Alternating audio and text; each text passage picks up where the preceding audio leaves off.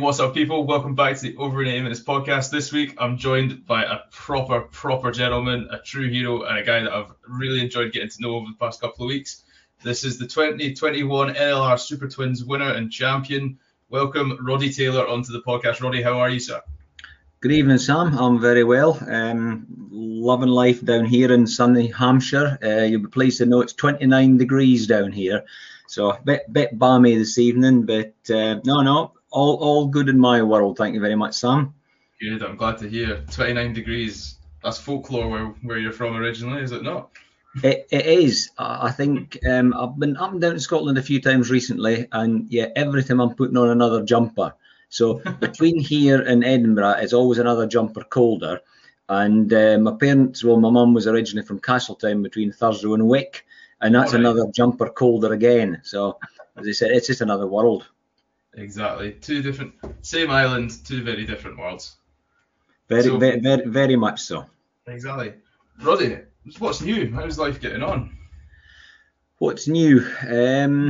Nothing's new. I'm still running around in circles on motorbikes with a load of like-minded idiots. I did it many years ago. Took it quite seriously a few years ago. Won a few championships here and there and competed against some of the best people in the world. And yeah, pleased to say I beat a lot of them. Life took over. All sorts of things happened in life, and I decided that I had a gap of 28 years with not racing. Life, you never know what it throws at you. Found out I had throat cancer. Went in for a bit of surgery, a bit of radiotherapy. Lost a couple of stone. You make it sound like that's the reason you went in there. No, just to lose a couple of stone, you get back down to racing weight. It's a bit extreme. I could recommend other and easier ways of doing it, for sure. I was going to say. But no, I decided just to go back and have another crack at racing about 5 years ago. So I've been loving it ever since. But as I said, we'll touch on some of that later on, Sam. No, exactly, correct. And I want to get back into the very start. But before that, we're going to go through to the usual quick fires, the fans' favourite. They all enjoy it. And right, Roddy, they're just easy as just first thing that comes into your head. They're all this or that, pretty much. It's not easy, Sam. I've listened to some of your other podcasts, and I wish life was so black and white as just answering a yes or no, oh, it's this or it's that. But come on then, throw them at me. Throw them at you. Right, easy one to start. Tea or coffee? Tea. Quite right. That's the Hampshire running. But it depends on what time of day it is, because if it's later in the afternoon, or I've got to sit down and talk to somebody for an hour or so and just make stuff up, and I'm needing a bit of a hit, yeah, for sure I'd be going for a very strong coffee.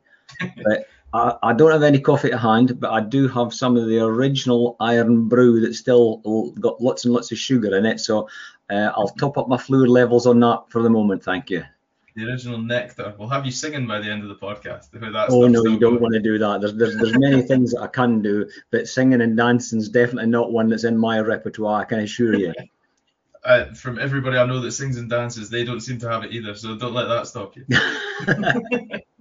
Right, second one, and talking of which, night out or a night in? Night in at the moment. Mm-hmm. Nice and casual. I quite like that. Right, if you had to get rid of one tomorrow, would you rather get rid of motorbike racing or dogs?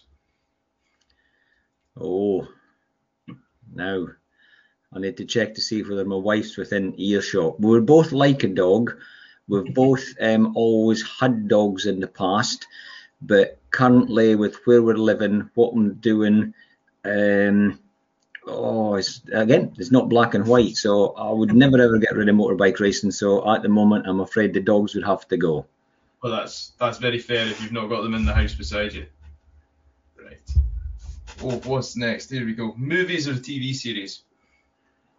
I like both, but at the moment I do like a good TV series, because with lockdown and various other things where all of a sudden they've cancelled some bike racing and I'm looking for something to go and do, yeah, a good binge watch of a good TV series is always great. Exactly, a TV series, it's nice having that next episode and you don't have to think about what to watch next. It is, yes, yeah, no, it's great, and I can fast forward the adverts and all that type of stuff in it, so no, it's good. Exactly. Right, a torrential rainy track or a sunny day at the track? Oh, Now, again, at the moment this year, torrential rain. I seem to have managed to pull off some better results in the rain. One of my competitors said to me quite recently, "Oh, Roddy, he says, you're a bit of a wet weather expert." And I turned around to my sister. I said, "Jesus Christ!" I said, "Have you not seen the weather that we've had this year?" I said, "Do you not think I've had a choice?" So, That's just, you just say it's where you grew up from. it is absolutely running around the roads in the middle of the Scottish borders. As my granddad would say, he says, "Now, son, if you didn't like the weather, wait 10 minutes. Yeah, exactly that. Exactly that. Right. Whoa. Are you in the car when you're on the way to the meets? Are you a radio or a playlist man? Playlist. Strong. Playlist. Bath or a shower if you're looking to relax and unwind after a busy day at the track? Oh, bath, without a doubt. Are we talking bath bombs and all the suds, or are we just talking good old fashioned boiling tub of water? Talking just a lot of very hot water and an ice cold beer. Don't, you've convinced me. I might have to go for one after this if you keep talking like that. Right, if you're trying to get something organised, are you more likely to FaceTime somebody or call them or give them a text? I would call them. Can't beat a good conversation, and text has no tone. And text. Yeah, and I hate it if my sarcasm's wasted. So I suffer the exact same problem. I send a text, I read it back, and I go, I sound like an arsehole. I send them a text apologising for my text. That's right, yeah. No, I like to know that if they think that I'm telling them they're an arsehole, they know that for sure. So. Right, a bourbon or a custard cream to go with your cup of tea / coffee? Custard cream, without a doubt. Right. Socks and sliders, yes or no? Socks and not flip flops, but sandals. It's wrong. No, just no socks. Nobody turning up to the pit lane wearing that, no?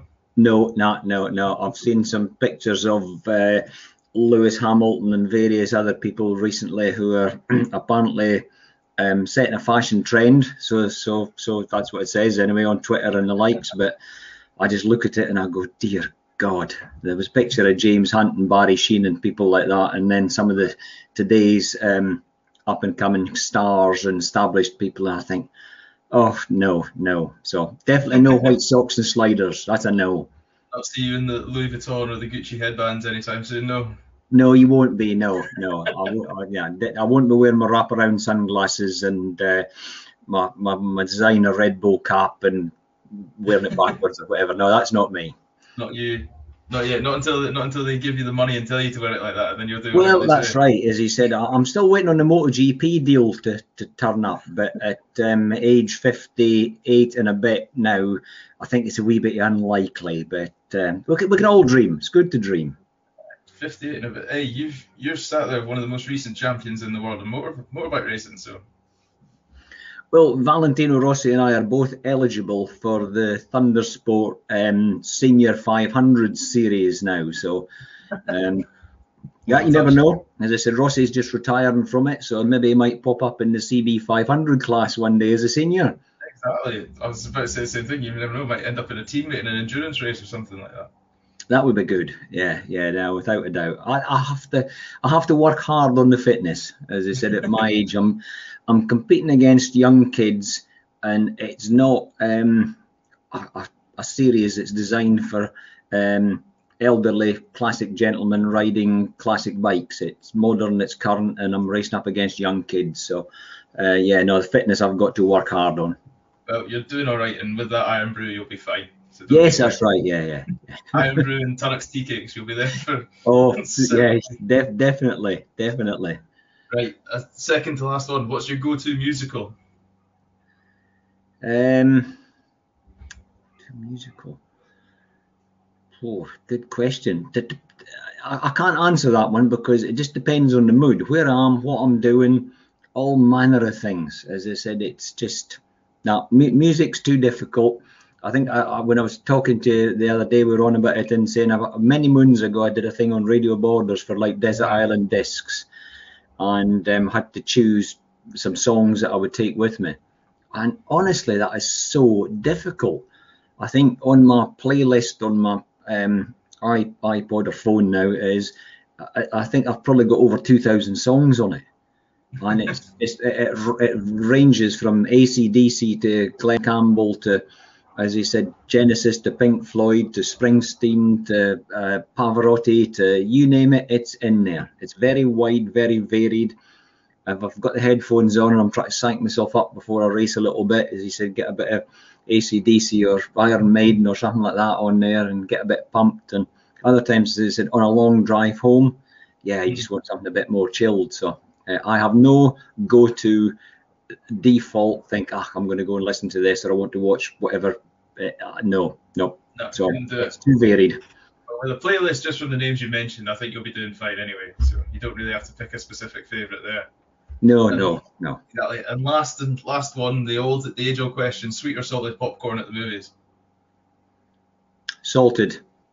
Oh, you're a braver man than me. Right? Were you brought up on the salt on the porridge as well in the morning? Absolutely. Again, one of Grandfather Sutherland's favourites was the salt on the porridge in the morning. My brother and I used to call it the Grey Death because it was sitting there on the Rayburn that we had in the kitchen. Mm-hmm. And it would be bubbling away and bubbling and spitting and doing whatever. And we just used to look at it and just pull faces. But he would be there shoveling it in first thing in the morning. But he lived well until his 90s and was out and always doing something, never sat still. So, as I said, Grandad Sutherland was originally from Castletown up there in the very north of Scotland. So made a hardy stuff. I was about to say the exact same words, made of hardy stuff. There must be something to it. My granddad was a salt on the porridge man, and he was in the garden. He had this massive garden, and he was out there cutting back the hedges every single day. So yeah, must be some truth to it. There's a lot to be said for porridge, though. I mean, sometimes I will still do that, as I said, but I've gone soft. I will confess publicly to this. As I said, there's nothing better than like a big spoon of jam or something in the middle of it. Sugar, drown it in sugar. No, definitely better. It's like toast. Porridge is just a vessel for sugar, and toast is just a vessel for butter. Absolutely, yeah, with butter with lots of marmalade on it. And, exactly. See, I'm very much a traditionalist and all of that kind of stuff. As I said, I'm not fussy about what I eat. I think on about food, health, fitness. I wouldn't say I'm a vegetarian. I'll eat as much vegan stuff as I can. If I turn up at somebody's house and they've made me stew and dumplings, I will eat it. But if I can avoid it, I will avoid it. And I would say from a sports nutritional point of view, lasting the events that I've been racing in, they're endurance events. You've got to turn up there on a Thursday night, do practice on Friday, time qualifying, races, heats on a Saturday, and then you've got to peak at 3 o'clock on a Sunday afternoon.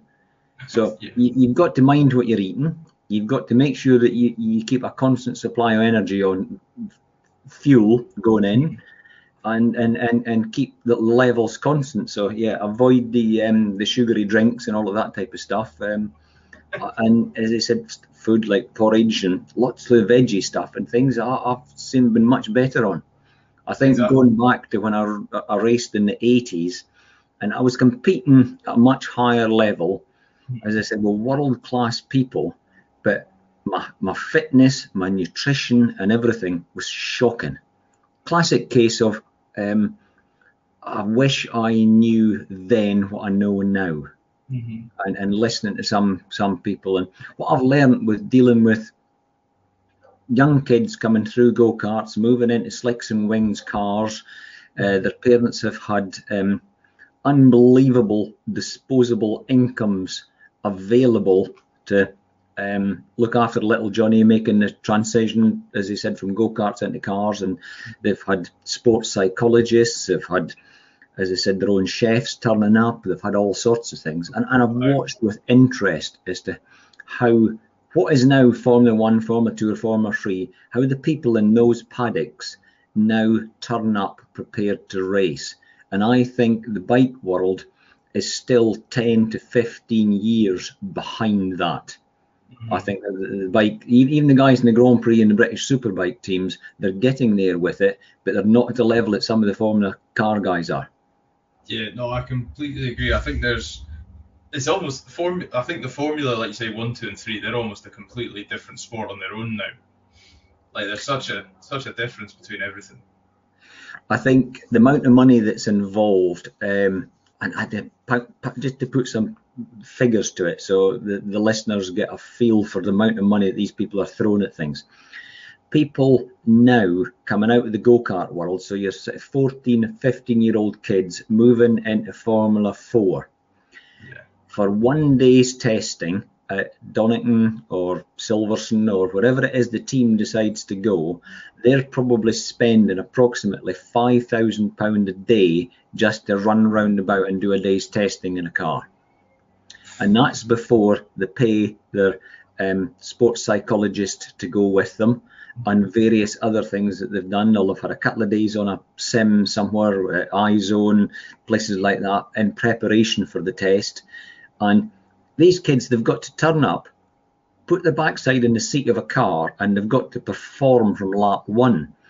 And you'll understand this from the sports psychology side of it. And sounds a bit pervy, but every single time they go out in the car, they've got to be at the same state of arousal. So it doesn't matter whether they're doing a test, whether it's qualifying, whether it's the first lap of the race, or just a lap on a Wednesday afternoon to test the car. Unless they're all at a constant level, you're either pushing too hard, you're not pushing hard enough. So the cars, the margins within it is so small. So the driver has got to make sure that he is very, very consistent.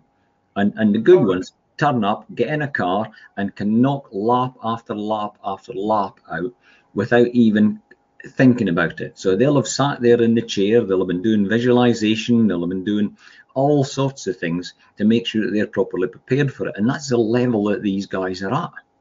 All right, so you mean they just have to get in the car and be at that 99 percentile and just go? Yes. Yeah, absolutely. Like the cliche of flicking the switch, they just have to be at that from it is age 14. Because there's no point in testing and running around unless you're pushing as hard as you're going in qualifying. Mm-hmm. All that you're doing is just reinforcing bad habits, and the car's not reacting, or the bike isn't reacting as well as it's going to do when it's under real race conditions. So you're fooling yourself, and you're just reinforcing bad habits.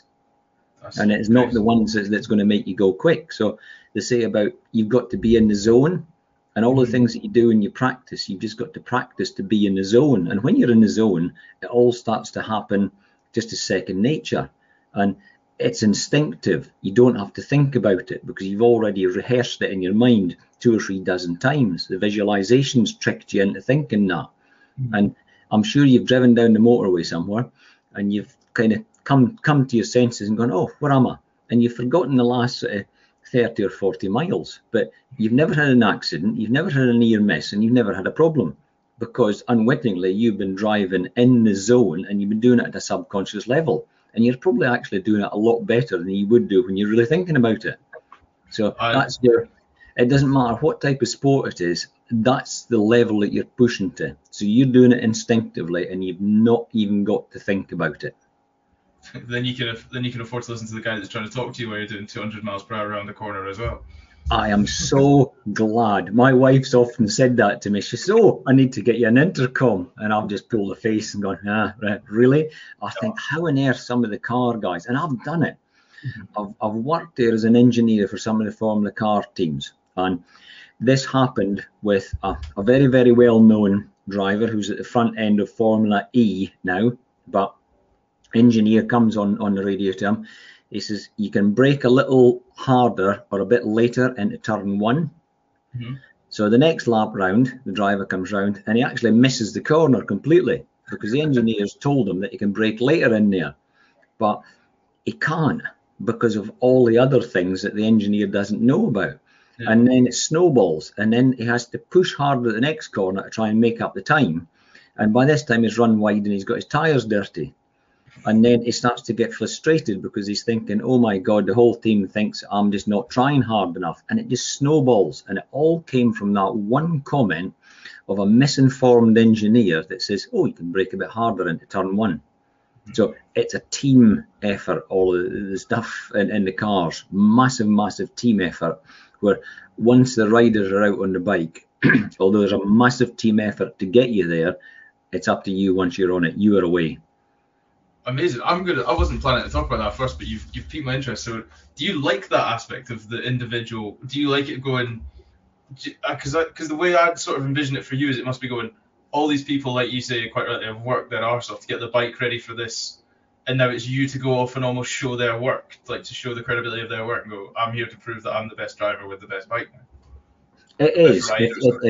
If you listen to your John McGuinness's, Guy Martin, Michael Dunlops, and all those top end road racers, and so many of the Grand Prix guys, and they all will say something similar. There is nothing better than putting your helmet on, the smell of the helmet, and when the visor clicks shut, you are in your own world, and it is up to you to make things happen.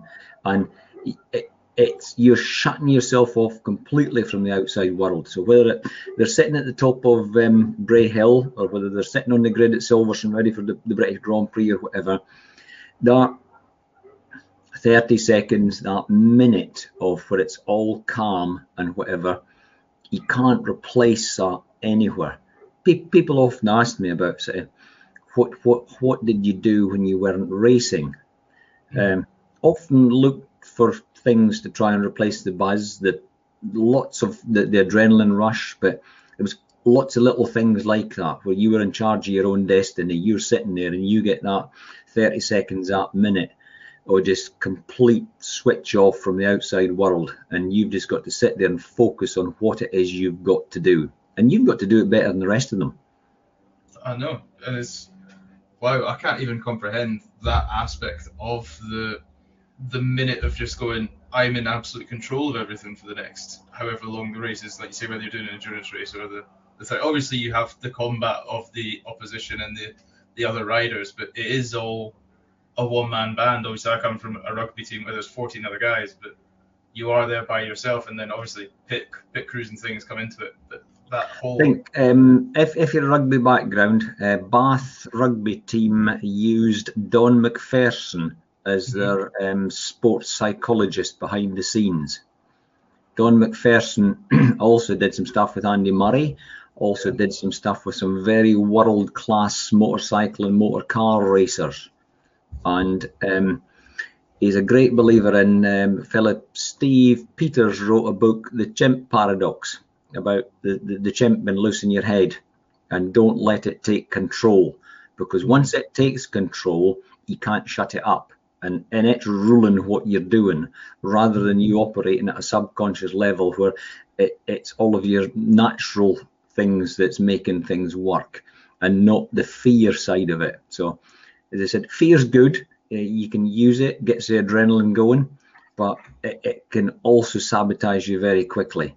And it doesn't matter whether you're on a bike or a rugby field and you've got to hunker down in the scrum and you've got some 22-stone guy about to land on top of you.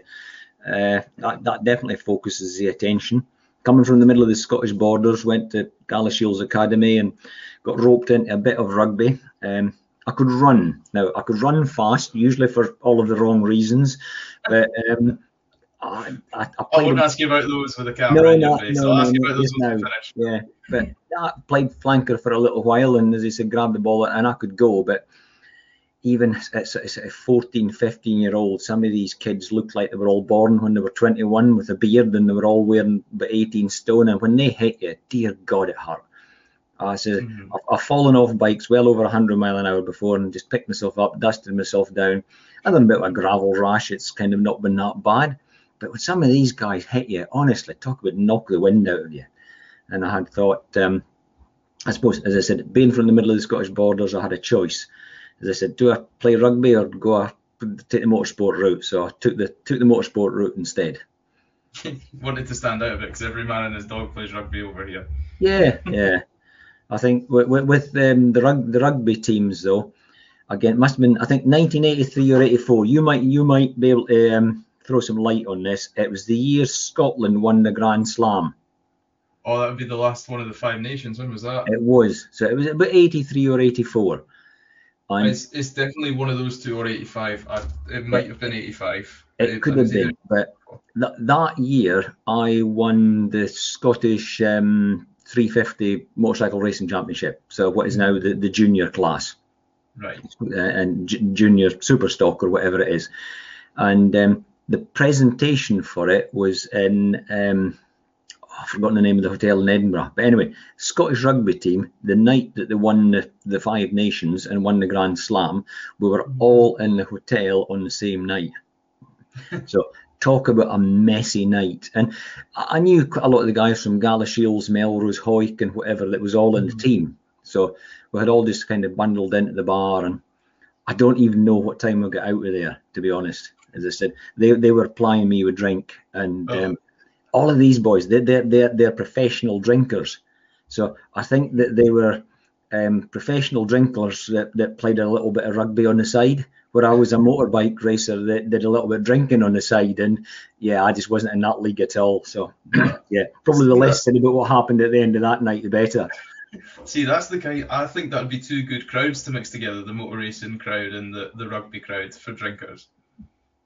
But I don't know whether that's just my experiences that I got shown at Le Mans throughout my young years of what was it, stubby pyramids with the beer That's bottles. right. Yeah, no, for sure. Yeah. I've seen a few. About 18 or 19 high, I think, was about the record that I've seen them, and I thought, yeah, that was fair play to these guys. I can't do that now, whether it's an age thing or not. I'll have a drink, nothing to excess, never ever get drunk and fall over. Well, I haven't for a while anyway. And I was going to say, I'm saying nothing about my situation. But I think years ago, I think, you would go out and have a couple of beers a night before a race and things. And as I said, it was all very sociable. And it's changed quite a lot now, where people are a lot more professional. As I said, the younger kids and things now coming through.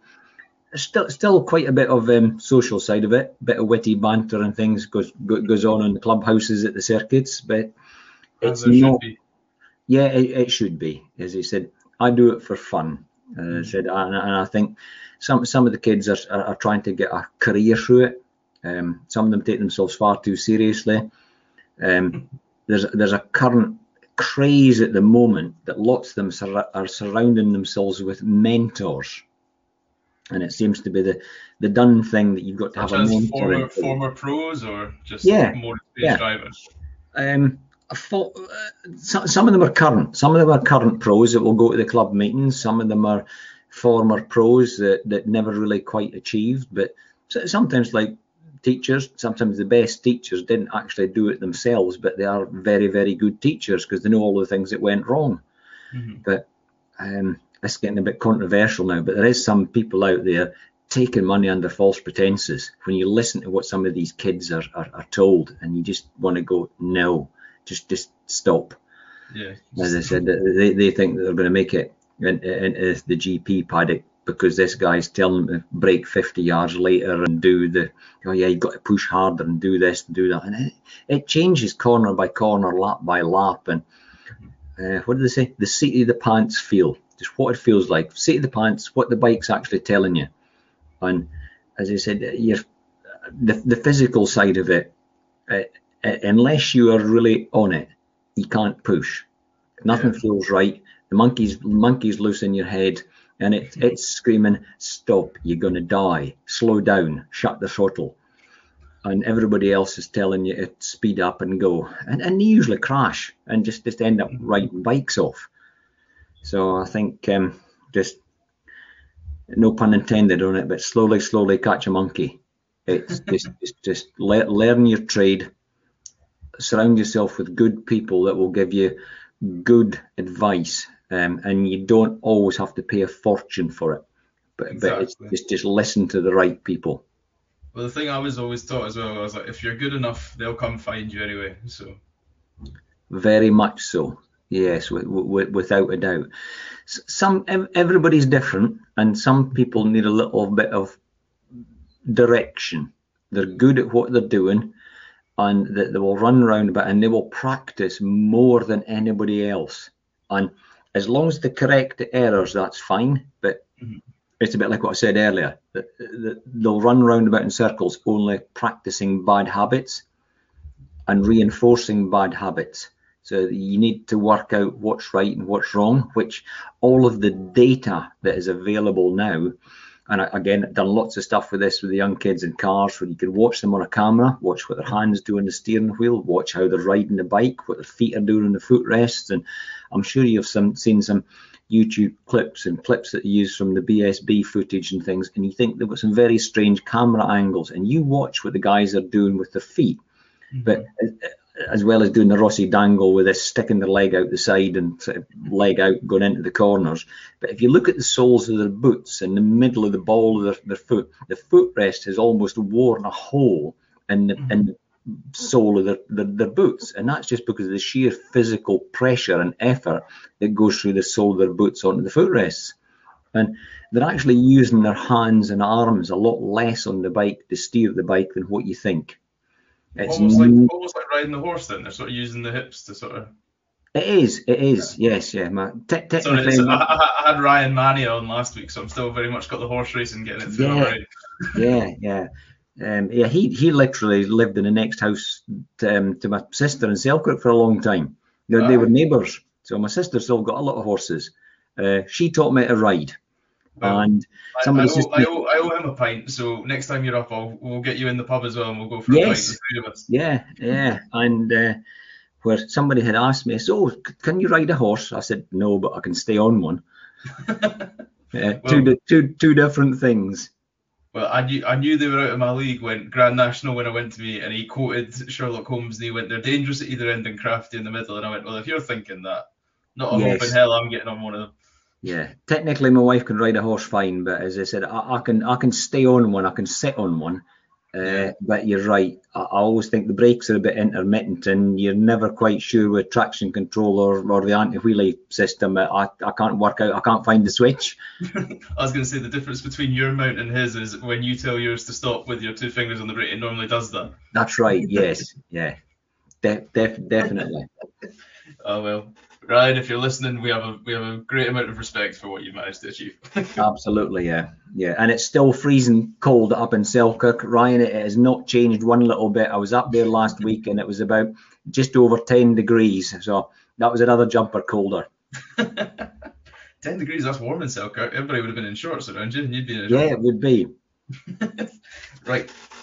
Roddy, I want to get to the very, very start. So you get into bikes, like you said, you had the rugby that you were sort of dragged into as a virtue of being found in Gala, and then, like you said, you sort of moved off to try the motorsport route. So when was your first interaction with bikes? Was it a step from watching cars and going around and going, you're telling me people do this on two wheels, or was it I saw somebody flying past the house on one of the Borders roads and thought that looks like that'd be fun? No, I am a third generation tailor who is involved in racing. My grandparents had the local grocer's shop in Earlston. I think there was about 8 or 9 brothers, and every single one of them had a motorbike. They used to do the grass tracks in Earlston, used to do the scrambles in Earlston. Then my father got involved in motorbikes. He started building them for people to race. He partially blew himself up with dismantling a grenade, and blew his left hand off and ended up partially sighted, and eventually went blind. But he is going to go off on a tangent now, I can tell, but he managed to bring up 3 kids. Never claimed disability, and just got on with life. But getting on with life, because he had a massive interest in motorbikes and had been already building race bikes and doing stuff for people. Him and the local blacksmith in the village, John Brotherson, best of mates for all the years. But anyway, my dad started building racing Nortons for people in the 50s and 60s. After he's lost the hand? Yes. Yeah, wow. And still partially sighted. Yeah. So determination and what was it, with patience and perseverance, you could pee a hole in a stone. So that was my dad. He would be rummaging through boxes looking for spare parts, bits and pieces, doing things to put these bikes together. And my brother and I would get involved and have to help him with stuff and set the ignition timing and do the reading of valve degree plates and just how to set the engines up. But the basic mechanics of it, he could still build a bike, and he would build a fast bike. So this is kind of going back to how did I get into it. Eventually, they started doing vintage bike racing. So the bikes that he was building and racing in the sort of 1950s and 60s were eligible for the vintage bike class. So probably mid-1970s, my dad had a couple of people that raced some of his old bikes in the vintage bike class, and went out and won on them and did quite well. I think he was quite shrewd in what he did. Dick Irwin, who was multiple Scottish champion at that time, my dad got him to ride one of the vintage bikes, and he went out and rode the bike, but managed to win a few races on it. And then it must have been quite an honour for your dad, for someone like him to come and accept it was. Yes, definitely. But Dick had the experience. He was a canny bloke. He knew what he was doing, and he was all right. He was all right. I heard he was all right. He was all right. Yeah, definitely all right. And he rode bikes for Jim Darlin, that had Darlin and Sweeney motorcycles in Berwick upon Tweed, and Scremerson or somewhere like that they were from. But anyway. But my dad was friends with Jim Darlin, and they had obviously been talking over a pint, or actually it wouldn't be a glass of whiskey. It would be. He wasn't one for drinking pints unless it was one of his own homebrew. But my dad's homebrew is stuff of legend as well, which again is a story in itself. I could actually do a whole night on things that my dad did. Yeah, I'll be more than happy to do a part 2 on the legend of the Taylor family. It is, yeah. But as I said, but anyway, cut a long story short, my brother started racing bikes for him. He had a 500 Norton, and it took him about a year to sort of find his feet, get going. The following year, I think he won the Scottish Vintage Bike Championship. The next year after that, which was the third year, I started racing. Again, took a few meetings, find my feet, get going. But then the following year, which I think must have been about 1980, something like that, 79 or 80, either my brother or I won every single race we entered, or I took the class lap record in the vintage bike series, whatever it is we did, at whatever circuit we were in. So either he got it or I got it. So there wasn't a lot of rivalry between us, but it was bloody hard racing. And Douglas would not give you an inch. He really wouldn't. He would run you wide, and whatever it would take to get the win. So, as I said, it was just it was full on. And even to this day, some of the guys up there, when I sort of reappeared on the Scottish scene and went to a couple of races, they were saying, "Now, son, now I remember you and your brother racing." And he says, "I can remember watching the vintage bike racing. Everybody used to come and watch it." Because he says it was the only one that where you would see two vintage bikes been sliding into the corner, been backed into a corner, and then sliding round the corner, and then getting power slide out the other side again. He says in a way that a vintage bike should never have been ridden. And, the back wheel almost enters the corner before the front wheel because you're almost in 90 degree angle. Yeah. Looking like what's it called? Motocross, the speedway where they basically hit the cars at the right angle. Absolutely, you could see them getting backed into the corner. And as I said, there was an old saying about you rode it that hard to scrub the maker's name off the side of the tyre. And there were the tyres on the front of them, because they're 21-inch wheels, they were Avon Speedmasters. Yeah. Real old classic kind of tyres. But honestly, I think I've only seen that name in photos from all the one photos. But we were scrubbing the name off the side of the tyre. And they were worn that flat, they were like slicks on the side. Wow. So it was, I had a 1929 500 Rudge that we had converted to run on methanol, the same as the speedway bikes, alcohol, dope, or whatever you would like to call it. That's your dad's home brew as the fuel, isn't it? It was, yes. You always knew when my dad had the home brew on the go, because he would always light a fire in the back garden to mask the smell of it and burn some leaves so the neighbours couldn't tell. But I think everybody knew. Because, as I said, the local janitor and a couple of the Kirk elders would come round, and they would be sitting there with my dad later on at night. And there was an incident where one of the Kirk elders' wives had to come and collect them. And I remember she wasn't happy. But as I said, that's another story. I will withhold the names to protect the innocent. Doesn't sound like anybody's innocent, but we'll withhold the names all the same. No. Wow, so straight into bikes, third generation. You and your brother are, like you said, you're taking the names off the side of the tyres. I can imagine. Yeah, I can imagine that led to some fun car journeys home after the two of you going wheel to wheel for 30 odd laps at a time. it did, and we would get ourselves to the bike races either at East Fortune, Knockhill, and we started going down to Donington and Cadwell and some of the British Championship vintage bike classes and things as well. But would East Fortune in particular, we would take my dad and we would deposit him next to the circuit, up against the old gate that was there at the pit exit, out onto the circuit, and we would leave him there and go and jump on the bikes and go off and race. And he would obviously hear the commentary, but he could tell which bike was in front. And if we were in a group, and Jim Oliver, that has unfortunately Jim's gone, it's Wendy now, his daughter owns the bike shop in Denham, but Jim was standing with him one day and the commentator was saying, oh yeah, now that somebody or other came through and he's leading the race, and it's Tom Gaynor, it's in front, closely followed by Douglas Taylor, closely followed by Ronnie Fleming. And my dad goes, well, that's a load of bloody rubbish. He says Douglas is leading that, and he was. The bike was in front. The commentator had got it wrong, and he just knew by the sound of the bike. And this was a group of maybe about 5 of us, all very, very close together. And one of the older guys, Ernie Chapman was his name, where I had made a bit of a youthful lunge underneath him going into a corner, let's say. The gap was there when you did. The gap was there. It looked fair game to me.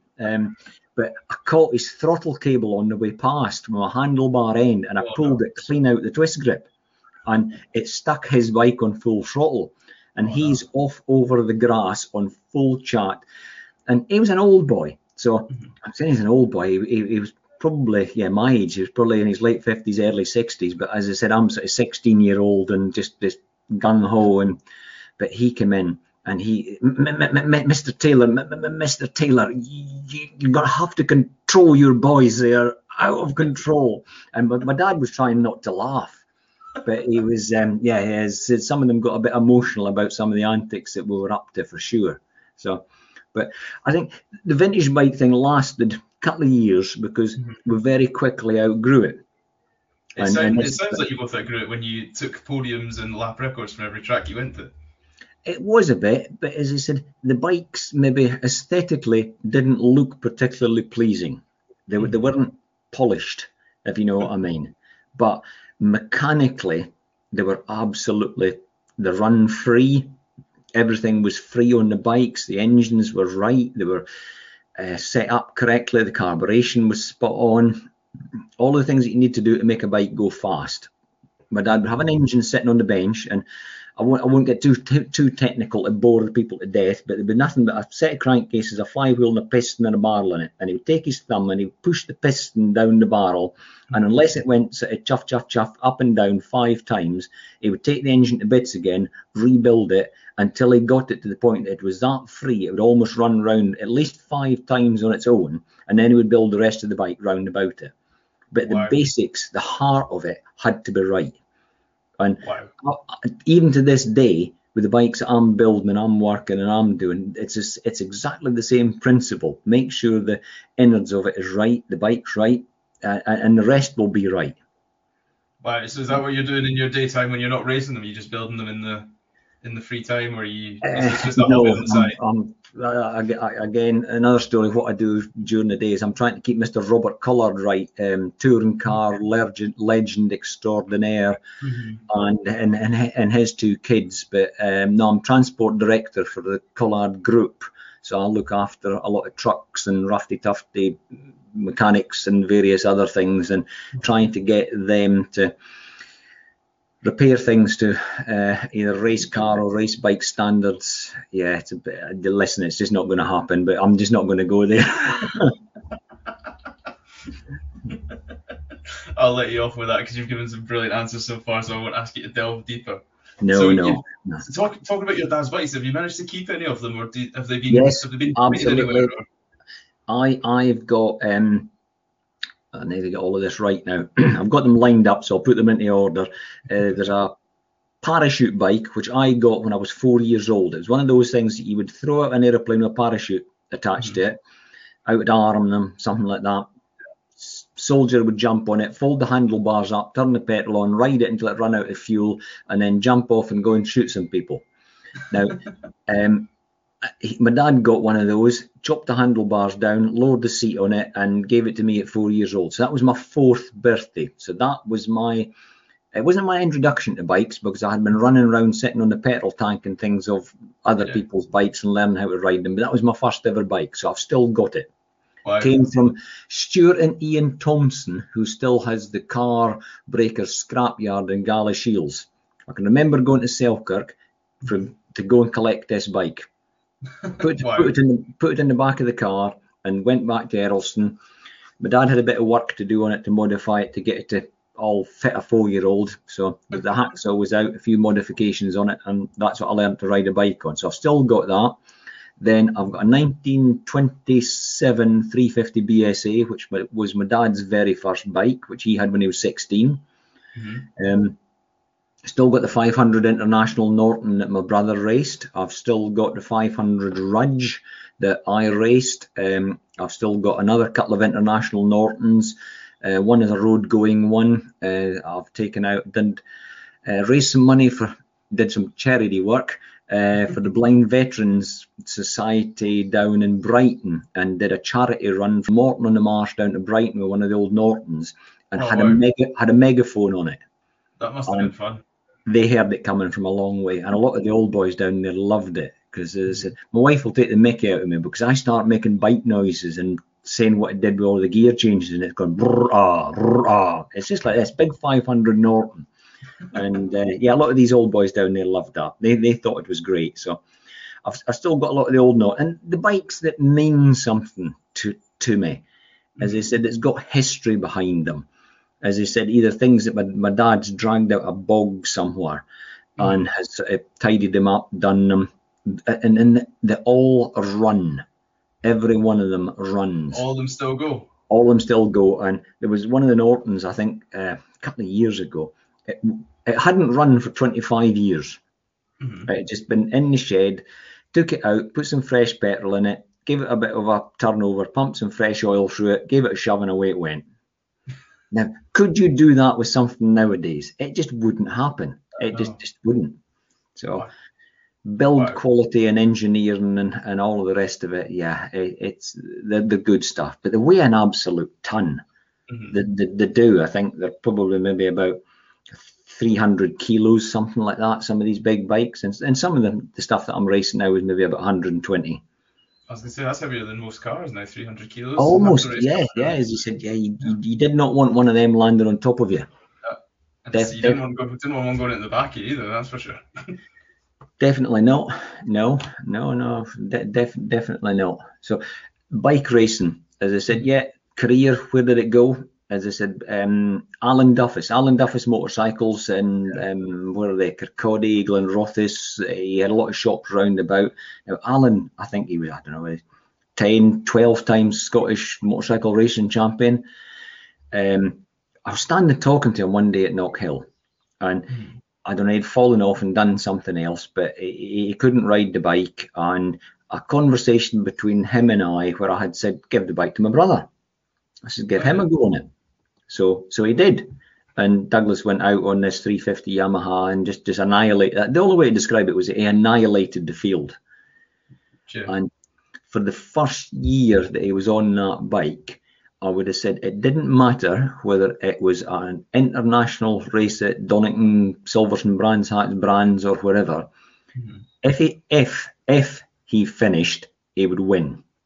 But if he didn't finish, unfortunately, there was always a lot of carnage. He hadn't quite worked out how to stay on the thing.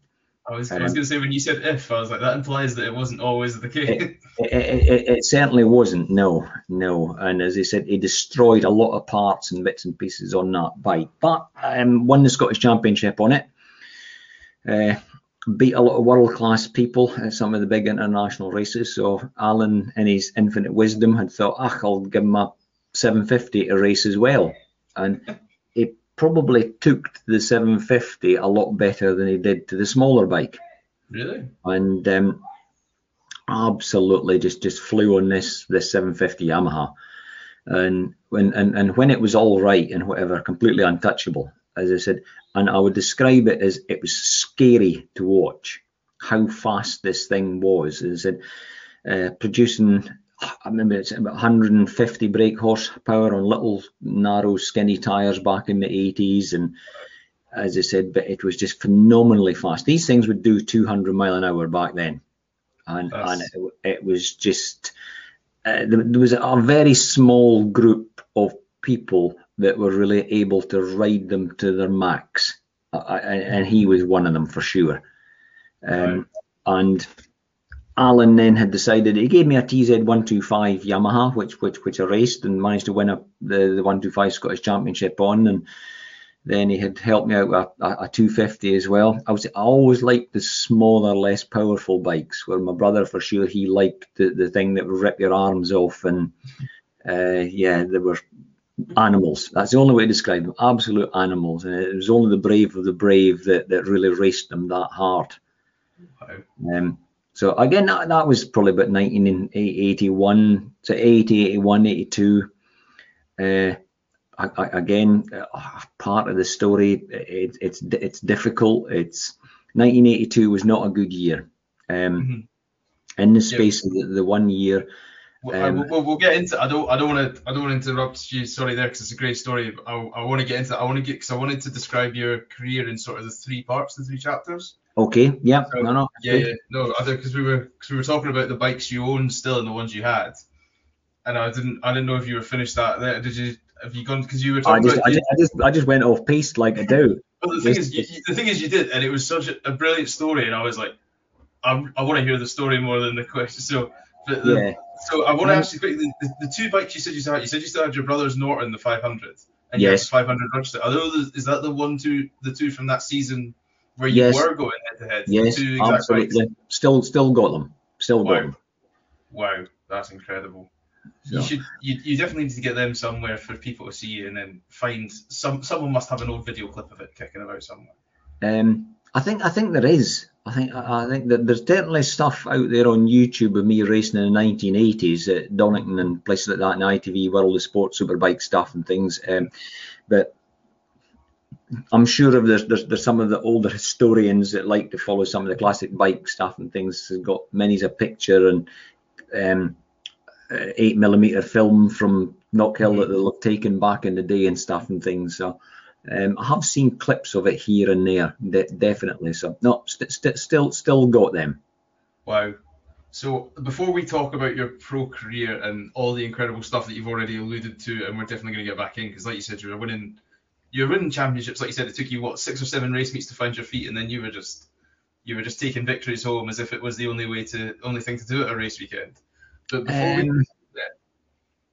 before we get into that, I want to talk about the expensiveness of motorsport. Like we touched on it earlier about how people are paying $5,000 to go to a track day and do testing. But so you'll know yourself, like when kids go to karts and then they go to things like that.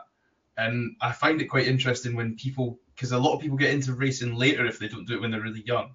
Because I don't know if you've ever seen it. Top Gear did an episode on it where they gave themselves a budget of a price of golf clubs. I think it was like £900 or something for the price of golf clubs. Yeah. And they went racing. Obviously, they didn't do it on bikes, but how would a younger person get into bike racing? Do you do the whole karting route, or? There's a few different routes to it, and there's a few different trains of thought on it. Yeah. The traditional route at the moment is that the kids get into mini bike racing, pocket bikes, on indoor go-kart circuits.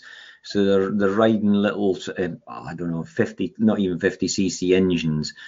And they're running around there at 5 years old, learning the craft, just learning the lines, working out what the throttle does, working out grip, what they need to do with braking, just racing, elbow to people. And Alan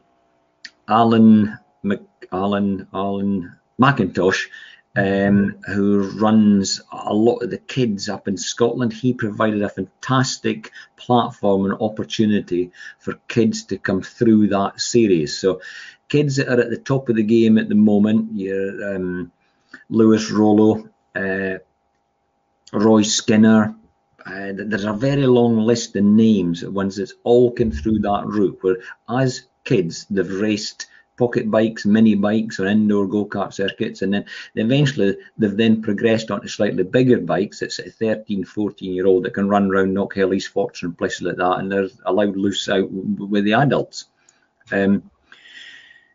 It's expensive, as you said. It's got the word motor in front of it, which I think should be replaced by must have money. Because replacing with a £6,000 price tag. It is. Anything involving the word motor, you just know it's going to cost you. And there's different ways to do it. I think the CB 500 Championship in Scotland at the moment is one of the biggest entries on the Scottish grid. The CB 500 class within Dave Stewart's Thundersport Championship. I think at Donington there was about 130 CB 500s, all there, all racing, all trying to compete for the top 32 slots on the grid on the A final, and incredibly competitive. And you're Leon Haslam, James Tosland, and again Ryan Vickers. There's lots of big names that's all come through this CB 500 class. Now, even today, you can go and buy a good CB 500 for about 1,800 to £2,000. Right. Buy the bike.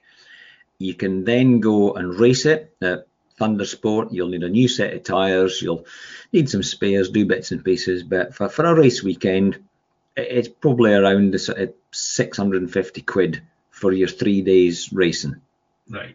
And that's what you will need to be able to go racing. Get the laps in, get the experience. That's the first run on the ladder. So coming from the mini bike series that you would go through, as I said, lad and dad, going to a karting circuit with a small bike in the back of the car, that's what you're there progressing onto. And from there, just keep shifting the decimal point one place to the right all the time, because when you get into even the British Superbike teams, you're having to take very, very big budgets to the team to be able to do that. But there is so many different classes, it's diluted it quite a bit. Where back in the day, in the 1980s, I think, where there was a 125, a 250, a 350 and a superbike class, and if you were in pure racing, that was it. There was nothing else. If you wanted to do something different, you raced a production bike. You bought an LC, which was a road-going 250 or 350 Yamaha, took the lights off it, put some race tyres on it, tweaked it a little bit, and away you went, and you went racing a road bike. So it was a production bike class.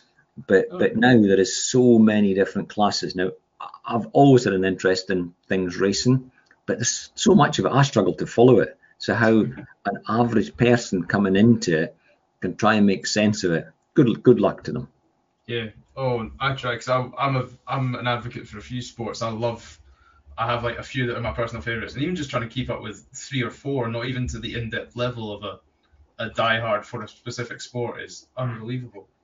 Yeah, no, definitely, as I said. But it's so there's a few different routes to get into the motorsport game. I think it's great. I think the paddock life for young kids, where they're all running about there playing at night on their mountain bikes and just come wheelie competitions and all the things to do. It's keeping them off the street. It's giving them an interest and all the rest of it. And I suppose you got to look at the positives. They're going to spend all of their money on motorbikes and stuff, so there's no money for drinking drugs. It's a very good way to look at it. I know my kid's not going to do anything stupid because he's skint. That's right. Yeah, no, absolutely. Well, definitely there. Well, if any young listeners get involved, get in your dad and lad car and then get yourself to the CB 500 in Scotland. Dave Stewart Thundersport, that's the name. Free promo, yeah. Dave Stewart Thundersport. That's right, yeah. There we go. Right, so I want to talk about the beginning of your pro career. And I mean, I say your pro career, it was back in the 70s and 80s when you first started, but you pretty much, as you said, got your first bike at 16. Your dad gave it to you, built it, somehow built the perfect engine without being able to see the thing, and then still made it run like the clappers. So how did that go? Just how was the first few years as a pro driver / successful rider? Well, I don't know about pro. I was working as a mechanic. Originally started working at TB Oliver's in Denham, along with Steve Hislop. So multiple TT winner and everything else. And yeah, absolute world class. I think Rob McElhenney, who ran the Yamaha team that Steve raced for a little while, would describe him as a flawed genius. On his day, yeah, but something very, very special. But I suppose in some ways I'm not that dissimilar to myself, because if all of the ducks didn't line up, it wasn't right, and he wouldn't do as well as he should do. And I kind of adopt that approach where I would say even today, and even going back to the 1980s, if all of the ducks lined up, look out. I would have a go, and I would have a go at, it didn't matter who it was, whether it's Carl Fogarty or whoever it was, I would be in there and I'd be in the mix. Yeah. But if it wasn't right, I wasn't right. I wouldn't push the bike to the 110% that you needed to do to be able to get to the front of some of that kind of stuff. So the results went up and down a little bit, I think, when I sort of hit international level and did some of the British Championship stuff, what is now BSB, and not quite as consistent as you'd want to be, but that was where I was trying to do everything myself. And I think where you can't. You've got to surround yourself with good people, and it's something I often say is, if I could go back and do it again, what would I do different? Yeah, I would employ a top-notch mechanic to come and help me and do a lot of the stuff for me. And so you were going down as a proper one-man team at the weekend to the meet, engineer, mechanic? It was. Yeah, that was it. I had some mates that would come with me that would come and help, and as he said, and away we'd go and race. So, and this is where it progressed from, as he said, the vintage bike racing. Alan Duff has given me a bit of sponsorship with some Yamahas, and then ultimately Dave Christie, who ran a driving school, ex-chief of police for Fife and somewhere else. When he took retirement, he set up a driving school teaching people to drive. So he had dozens of cars in Glenrothes, Kirkcaldy, Dunfermline, all round about, all teaching people to drive. Everybody paid cash back in the day, and Davey was always quite happy to help me out with buying bikes, spares for bikes, and all of the rest. To be honest, to this day I still owe Davey Christie so much, and I'm so grateful for what he did for me, because without it I could never have done it. It's just, it would never have happened, where he threw an obscene amount of money at bike racing and helped out quite a few different people. And as I said, that was where it progressed a bit. But I was still doing an awful lot of stuff on my own. I had a guy, Hamish Jamieson, his name was, originally from Shetland, did an apprenticeship in Edinburgh as an engineer, but he ended up helping me. He was good friends with my cousin Graham. Again, another tailor with another history. He was Scottish production bike champion, and whatever. So as I said, just another tailor that raced. So lunacy runs deep in the family, I can tell you. I think you're confusing lunacy and success there, because it sounds like you're all if you said you're consistently ploughing it into the tyre wall at first lap, I got, you're all lunatics. But yeah. I mean, people say, oh, these guys that race motorbikes, they must all be mad. No, I just think, as I said at the beginning, I'm just a lot of like-minded idiots that all like running around about and having a ball and getting the adrenaline rush and everything else. It's a special group of people, and there's all sorts of reasons that people do it. You're sitting there on the grid, and some people will be there, and you can see they're just about being sick with nerves, like the James Hunt thing, where he was regularly thrown up before a race, and you think, why would you put yourself through that? Why on earth do people do that? But as he said, it's a bit of the buzz afterwards when it's all finished. You can't wait to go and do it all again. And but it says at the gate when you come in, when you get your ticket, when you sign on the entries, motorsport is dangerous. And I think that there's a lot of people that read too much into it. As he said, it's that not try to make it too safe, because it'll never be safe. The speeds that you're going, when something goes wrong, and if you're hurtling down Bray Hill at 160 odd mile an hour and you fall off, the likelihood is it's not going to be a good outcome. It's not. It's going to hurt in some way. It is.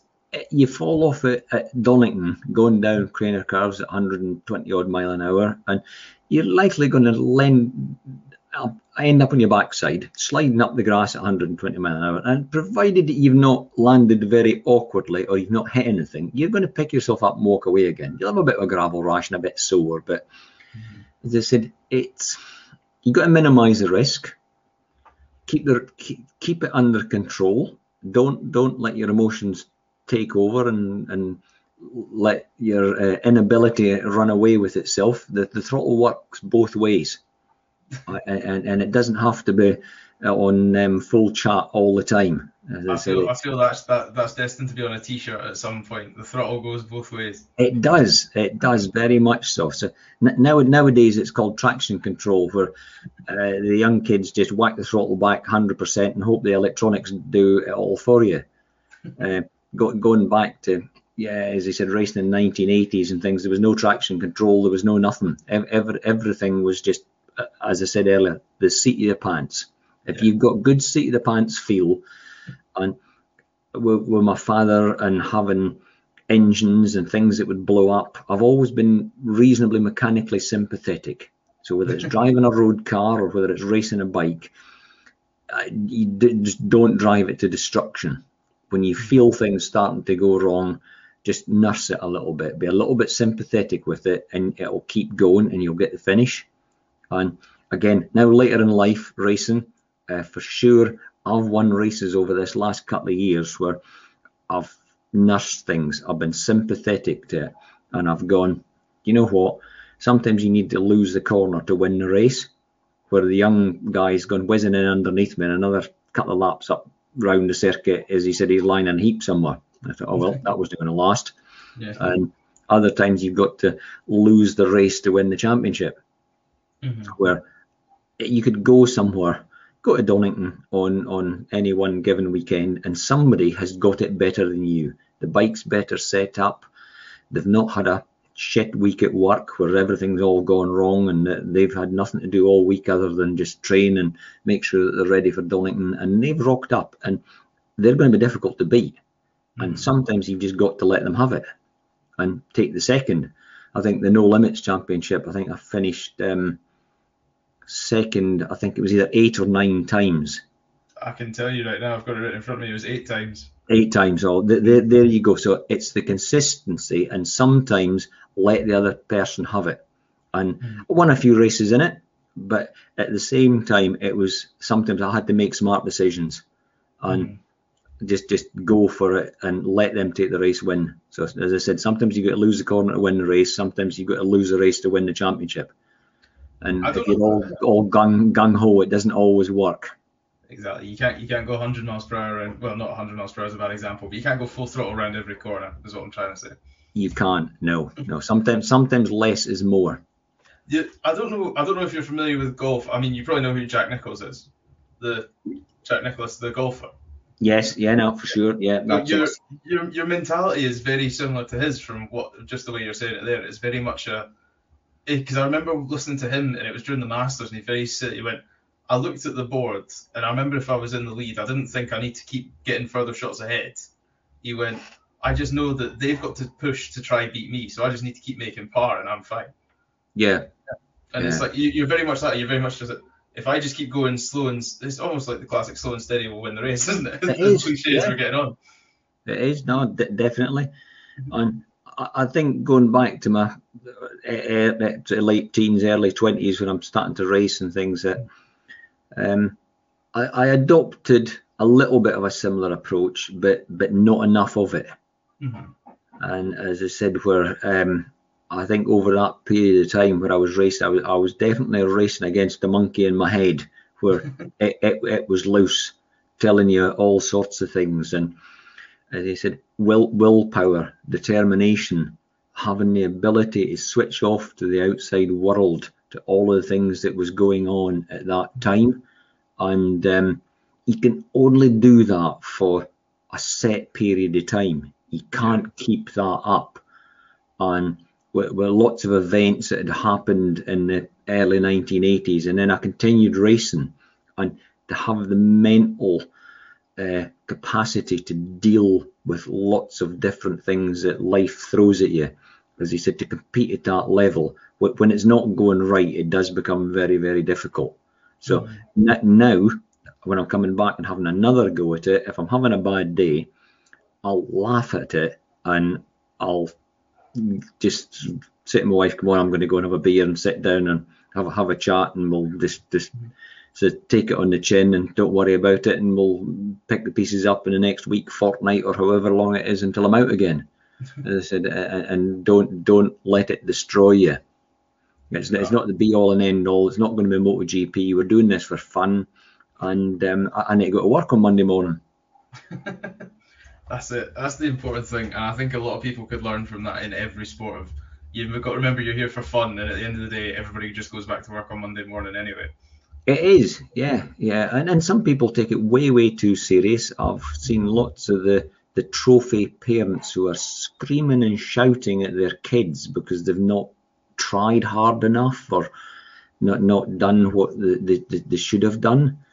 And I think over about a 10-year period at my son raced go-karts, I think it was probably only twice, I think, that we really had crossed words where I had sort of said to him, what the hell are you doing? Just, you need to get a grip and sort yourself out, because your head's just not in it. And he kind of had a word with himself and then carried on again. That, as I said, not racing myself. As I said, life takes over and all the rest of it. As I said, he won the British Kart Championship, won a European Championship, and finished 5th in the world with stuff that engines and bits and pieces that I had put together and done and managed to run. So, as I said, but that's another story in itself. That's fortunately, as I said, he chose to get involved in 4 wheels and not 2. He did have a very short period of time on a motocross bike and did quite well at it, but just it didn't seem to light his fire. So it sounds like he was all right with 4 wheels as well, to be fair to him. Yeah, but going back to the trophy parent thing, we were at a schoolboy motocross thing, and he's leading the local club championship, and he had said to me one day about, I've had enough now. I think we'll go swimming or we'll go do something else now, and it's halfway through the day. So I'm loading the bike in the back of the van, and there was a couple of other dads going, where are you going? I said, I'm going home now. I said, I'm going to get his sisters out swimming or doing whatever. I said, so we're going to go and see what they're doing. He says, but you can't let him do that. I said, I can and I will, because if he's not wanting to do it, I said, that's up to him. I said, if he wants to do it, I said, I'll help him do it. But if he doesn't want to do it, I'm not going to force him to do it. It's fun. And just walked away from it. But some of the people, as I said, go-karting in particular, they're spending hundreds of thousands of pounds on their 10, 12-year-old kids in the space of a year to try and win British championships and all the rest of it. And it is into hundreds of thousands that they're spending. And the pressure that they put on these kids is unbelievable, absolutely unbelievable. I saw the likes of Lando Norris, George Russell, all of these kind of people. They came through the karting world when I was involved in it. But very grounded. The kids wanted to race. They wanted to be there. They wanted to be successful. And they wanted to do whatever it took to try and win. Complete different mindset. And that's why they're in Formula One now. Is because that naturally they had that in them. And that both their parents was keen for them to do well and provided the correct environment for them to do well in. But neither Mark Norris or any George Russell's parents or anyone else, never once did I see them shouting at them, screaming at them, telling them that they've got to do well. They would give them a hug if they did well, and again give them another hug if they had a bad day. And just went through it, and the kids thrived on that. But the ones that were being screamed and shouted at and all the rest of it, they're only doing it to try and please the parents for all the wrong reasons. So it's a strange world, the motorsport game that we're in, and it doesn't matter whether it's cars or bikes. I see a lot of similarities between the two, and I think young kids coming up through the racing world and things, they said, you're right in what you said, you've got to do it because you're enjoying it. It is fun. If it's fun, it's easy, and they will do a lot better at it. I was going to say, I always played better when I was having fun, so I imagine that's a very transferable experience to everything, especially something like motorsport. Definitely, without a doubt, it's got to be fun. And as I said, at the age of 58, I'm now having fun, and that's what I do. On a good day, I'll have a go. If I'm having a bad day, I'll go and take the piss out of some of the like-minded idiots that run around in circles with me, and just have a laugh about it. And usually they're much younger than me. Usually end up taking the pee out of me a lot more. But what do they say? Don't give it if you can't take it. Exactly. If you can't laugh at yourself, you've got no right to Yeah, laugh at yeah, anybody I else. do regularly. Fortunately, I have to. Yeah, my wife doesn't let me off with it. If I start to get too serious, she'll have a stern word with me. I feel we must know the same people, because all my friends will never let me get any humble in that. No, Every week when this goes out, they go, "Are your usual 3 listeners that all happen to live in your same household watching the podcast this week?" Stuff like that. Keep you humble. Yeah, that's right. Amazing. So I want to touch on 1982, as you said before I stopped you the first time. And like you said, I don't want to tell the story because they're your words, and I want you to share them. So if you wouldn't mind picking off in 1982, or how you... Yeah, big part of my life. Mm-hmm. Very, very difficult part of it, as I said. And this, it affected everything that I did all the way through, even to today, how things, I look at life and things that you've got to do and bits and pieces. I said 1982, yeah, my brother's got a TZ750, a TZ500, had gone to Donington, beat some of the guy Bob Smith that was the current British champion, Steve Parish that was Sheen's teammate, Keith Ewan, world front runner, as I said, Wayne Gardner, a lot of the Americans that came over. Yeah, as he said, and he's running at the front end of that. So Sheen is in the latter stages of his career, and as I said, Douglas is just starting to make a name for himself on the British Championship scene and some of the internationals, and winning some very, very big races. Mm-hmm. Sponsored by Alan Duffus at the time. We both were, and I would go and do the support races either on a TZ125 Yamaha or a 250. And back in the day, no electronics with scanning and signing on or anything, but you had to be 18 years old to be able to race at international level. And again, a bit of a dodge went on here, where Douglas would go and sign on, and then 10 minutes later, I would go back in and sign on with his race license. Now, I had a race license of my own, but I wasn't 18, and technically I wasn't really eligible to race. But I would go and do the international races with him and just sign on as him. But they had my name down in the programme as me, but somehow or another, as I said, they never actually put the two together. So I did several races before I was 18 when I probably shouldn't have done, but good experience. You can't get away with that now, but I think, as I said, I was finishing within the top 10. I was there or thereabouts, so I wasn't holding people up or making rookie silly mistakes in it where I would stand out in the crowd. But just that year, things were starting to evolve. Some of the bigger teams were starting to look at what Douglas was doing, and Alan Duffus had took on the ownership and started to run Knockhill, and decided to do a reverse direction race at Knockhill. Changed the circuit, and whatever happened on that day, we still really don't know. Stuart Burkhart was the other guy's name. His bike would not start. He pushed it down pit lane, pushed it out onto the circuit, and there's a blend line, they call it, which you should never cross, which basically keeps you safe, keeps you over the right-hand side of the circuit. But he crossed it and he shoved the bike straight over the wrong side of a blind hill, and unfortunately Douglas was coming up the hill from the other side, flat on the tank, 150, 160 mile an hour, and collected Stuart Burkhart slap in the middle of the circuit. Wow. The absolute carnage it was. It literally looked like a bomb had gone off, with just bits of bike and all over the place. And it was, and Stuart died at the scene. instantly, just with his injuries. Douglas, after what seemed like an eternity at the circuit, a catalogue of disasters at the circuit where the ambulance wasn't taxed, MOT'd, insured. It didn't want to drive out onto the road to take him down to the hospital.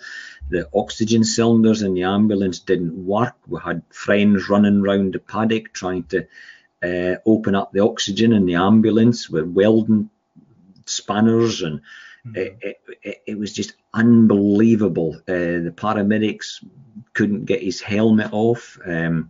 He was choking. I ended up having to take his helmet off him at the scene.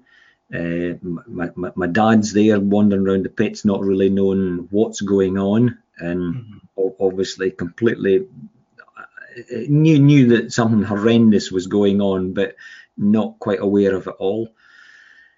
And Douglas ended up in the Edinburgh Royal Infirmary.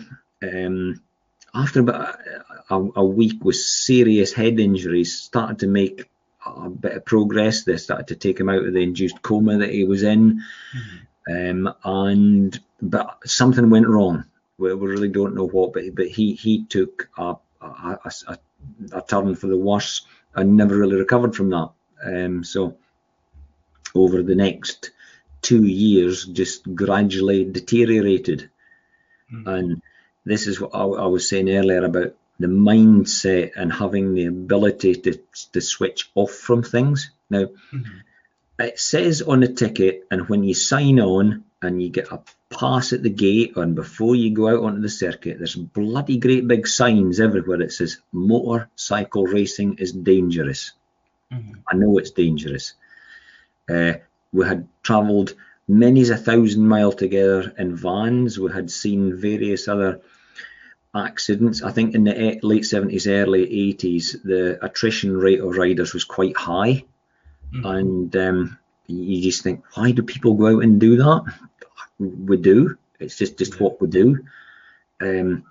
And there was lots of discussions on what if something happens, and etc., and what would you do if you're hurt, or what would you do if you're hurt, etc. So we had both said, listen, just do what you think is right, what you want to do. If you want to carry on, you carry on.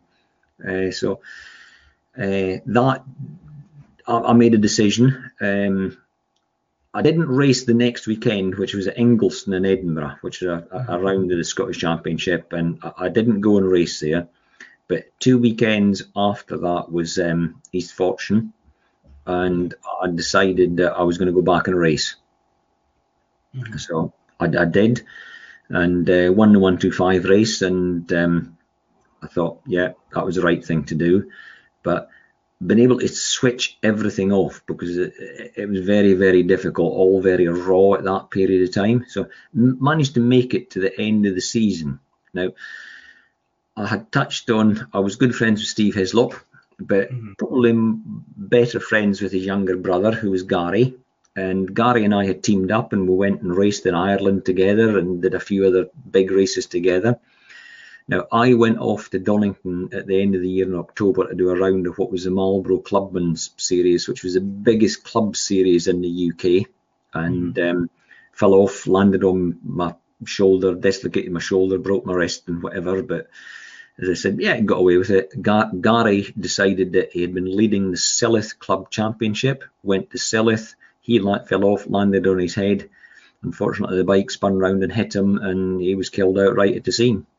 Wow. So, and Jock Taylor, who was world sidecar champion in 1982, as well as, I think, second cousin, or there's a relationship in there somewhere along the line.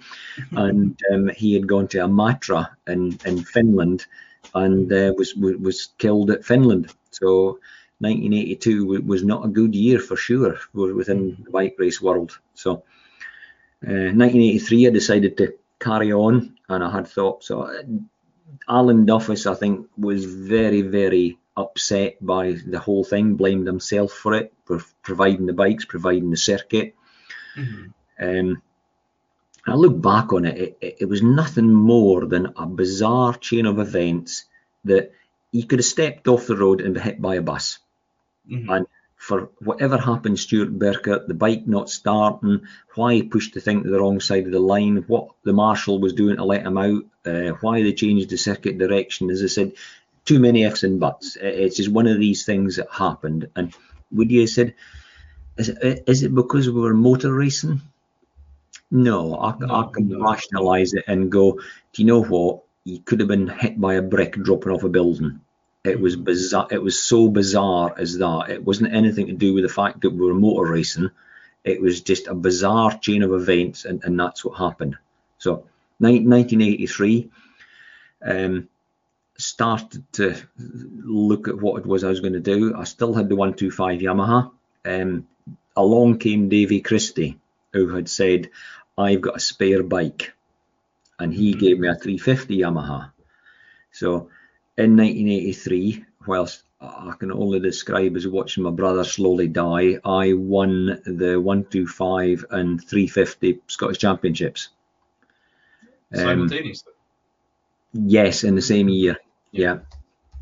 And there was all sorts of things going on. And I remember one of the races, it might have been in 84 by this time, but I was certainly vying with Howard Selby for the Scottish 350 Championship. And we were tied on points going into the second last round. And he went on to be European champion and all sorts. As I said, Howard, fantastic career that he had. But I'm racing it against him in the 1980s. And I was sitting on the bike at East Fortune on the dummy grid, all ready to go out to sort of do battle for the Scottish Championship. And this unknown girl comes up to me and says, oh, well, good luck, Roddy. Hope you do well. It's an awful shame about your brother, isn't it? And I'm sitting there on the grid just before I went out. And the guy that was mechanicking for me at the time, Hamish, I just handed him the bike and kind of just wandered off and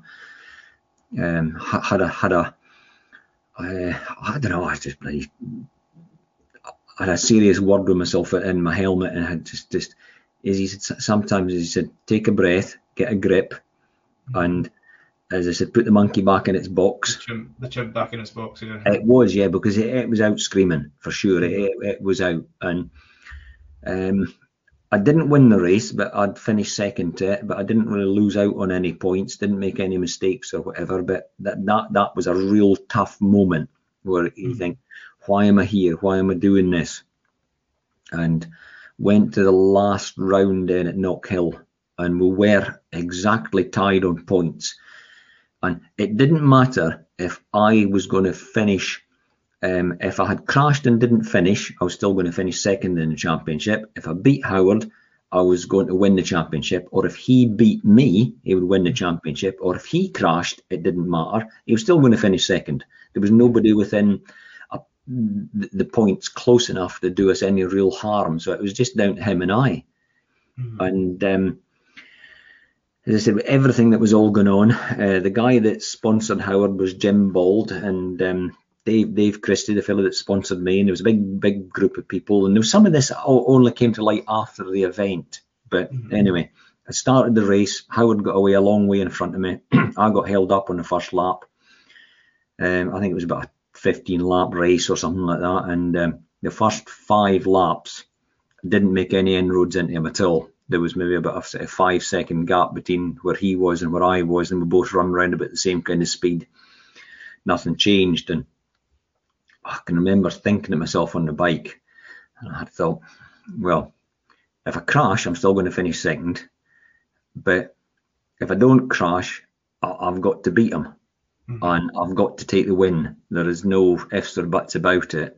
And it was a bit of a, I used Douglas as a motivational tool for then, because I had thought, what would he have done? And I would have thought, well, he wouldn't be fanning around about here, and they would have just bloody sent it in at 100 mile an hour and saw the consequences.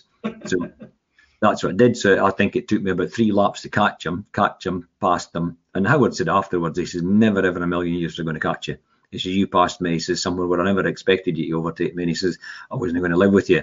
So the fella that sponsored Howard had bought a whole load of champagne and all sorts to celebrate Howard's success.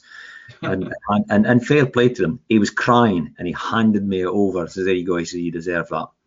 And Wow. unbeknown to me, Davy Christie had put a sizable amount of money on the fact where he was standing at the side of the circuit after about lap 4 and somebody had said, oh, that's it, it's Howard's. And Davy's gone, no. He says, I bet it isn't. And the fella said, I bet it is. And they had exchanged a large sum of money. And yeah. Do you have a figure or? It was into thousands. Wow. And back in the day, then that was a lot of money. And Davy at the end of the day gave me 500 quid. He says, there you go. He says that's your win bonus for it. So if you go back to the early 1980s, I suppose that's like giving somebody 10 grand now.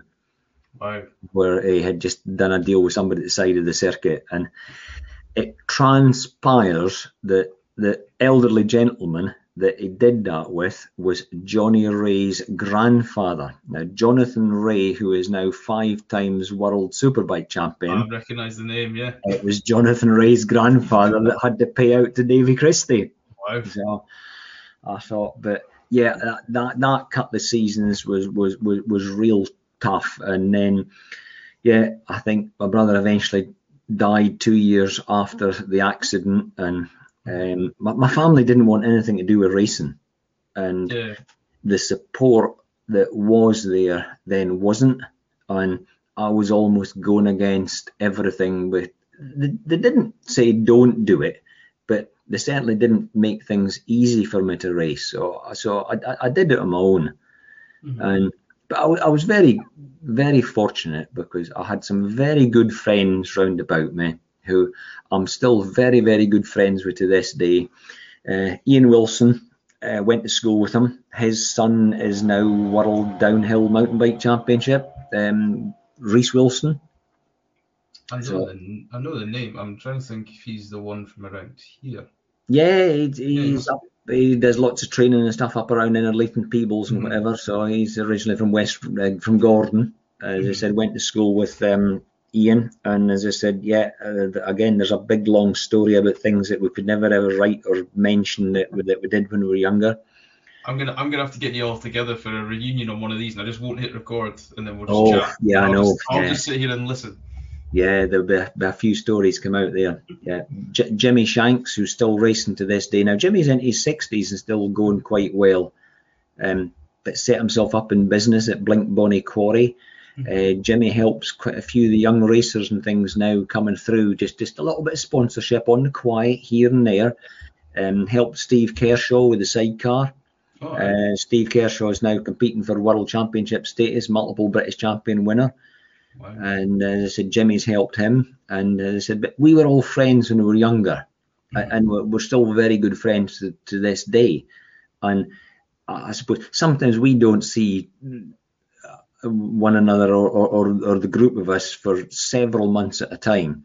But if we go back at Christmas or the middle of the summer or whatever it is, as you said, we meet up, and it doesn't take very long to just carry on where we were left off. So the witty banter, good light-hearted piss taking and everything else, it doesn't take long to all spring back into life. Where Will, as we call him, Ian and things came to East Fortune.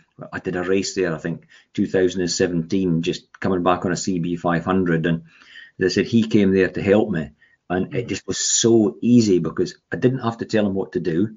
He just naturally did it. He kind of knew what I was after and all the rest of it. So it was I was very, very lucky with the group of people that I had round about me at that time, because it really was a very, very difficult time. No, quite rightly. And then, I mean, the way you speak about your brother and the way you've spoken about him for the past hour is more than a testament to the man he was. So I'm only jealous I didn't get to meet him, and then I could add both of you in the chat. But you've spoken highly enough about him.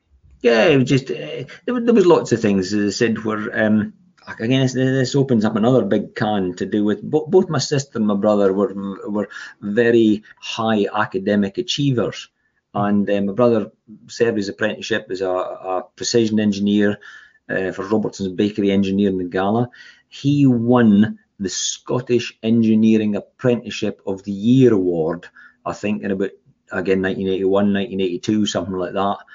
And his engineering skills, unbelievable. As I said, were my sister and my brother, they were very good on that. School, again, it's another story. I'm dyslexic.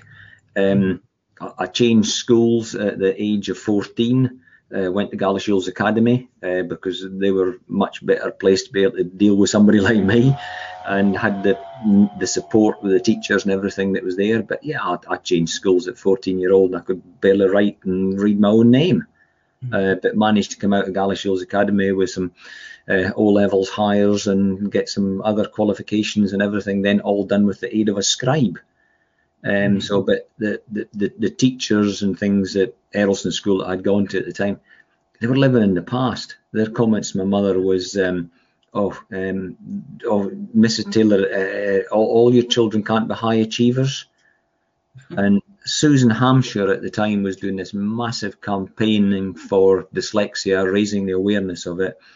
My mum was retraining as a health visitor. She was the local district nurse, midwife, and various other things, and had gone to Aberdeen University and was retraining as a midwife. Sat in a lecture somewhere and had heard all about Susan Hampshire and her work about dyslexia, and she says it was like a slap in the face. She says she had never. She said the dawning of realization as to what was wrong with me and why I hadn't picked up on various other bits and pieces. Again, it's another story. I remember sitting in a class of primary 7, and we had a quiz at Christmas, and I was always putting my hand up, a general knowledge quiz, and absolutely just nailed all of these general knowledge questions. And the teacher says to me at the end of it, do you know, Roderick, she says, if you would put as much effort into your classwork as you do stuff like that, you would really do quite well. Why did the penny not drop? Yeah. As he said, and change school, and they were geared up to deal with it. But as I said, nowadays with autocorrect and all of the powers that's there in Microsoft Word, it makes life so much easy. As he said, I can sit and dictate things, although Siri, I think, has still got an issue with a Borders accent. He's not quite sure about that. He still comes up with strange words for things, but the tools are now all available to make life much easier for me. I know. Oh, trust me, my spelling and grammar is atrocious, and Microsoft Word and Grammarly and all the things, they saved me many an embarrassing message that I sent out.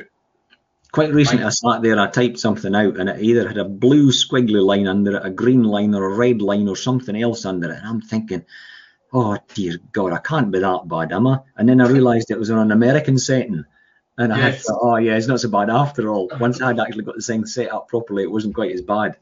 I know everything that ends in I's, they try to change to put a Z in it, and you think, oh, that's right, yes. Yeah. Right. So we've spoken about 1982, the year that we don't want to speak about when we can help. But then after it, you had a 28-year break from motor racing, or a short while after you had a 28-year break from motor racing. Yeah. What did I do? I think towards the end of it, I had about £100,000 sponsorship deal set up. I had 2 factory Yamahas delivered to me. I had a mechanic. I had a van. I was going to go race Grand Prix. I was going to do all sorts. And it just, for want of a better word, the whole thing just went tits up. Right. The sponsorship was withdrawn because the commercial rates in London on lots of properties was put up. So the company withdrew the sponsorship. I didn't have the money to run the bikes properly. And I was of the mindset that if I couldn't do it properly, I wasn't going to do it at all.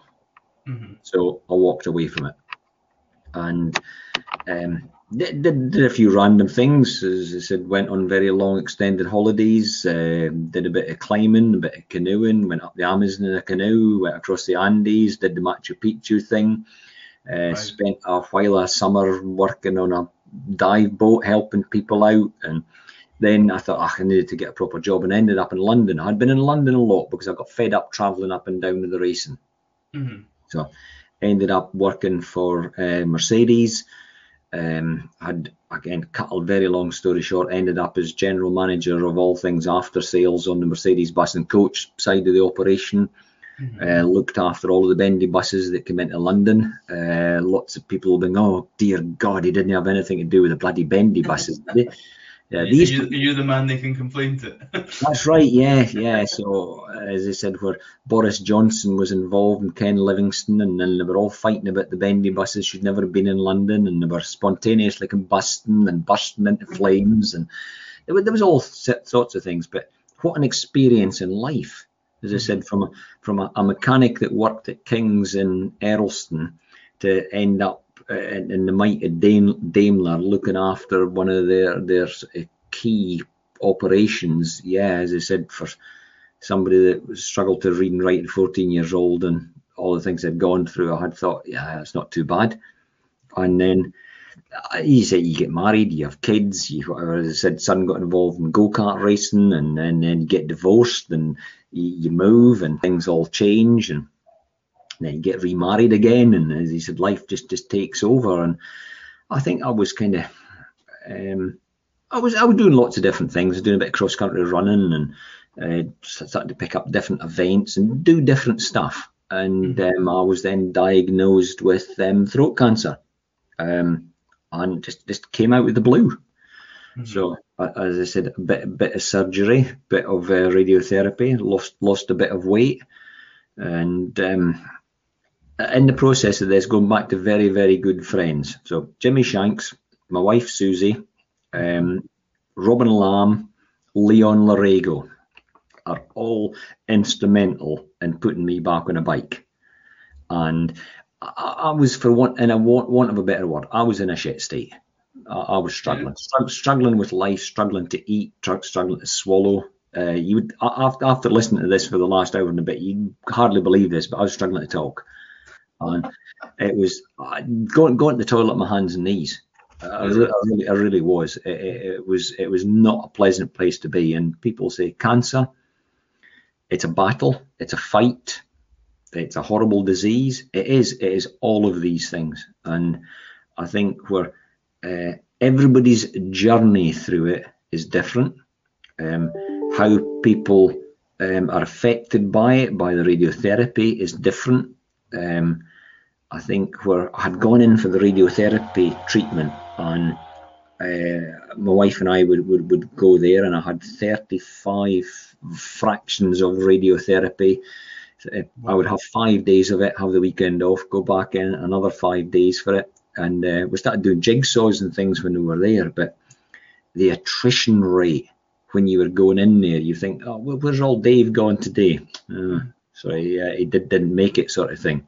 And you were looking round about. And although it's a bit like the bike racing thing, where people die, it's real, it happens.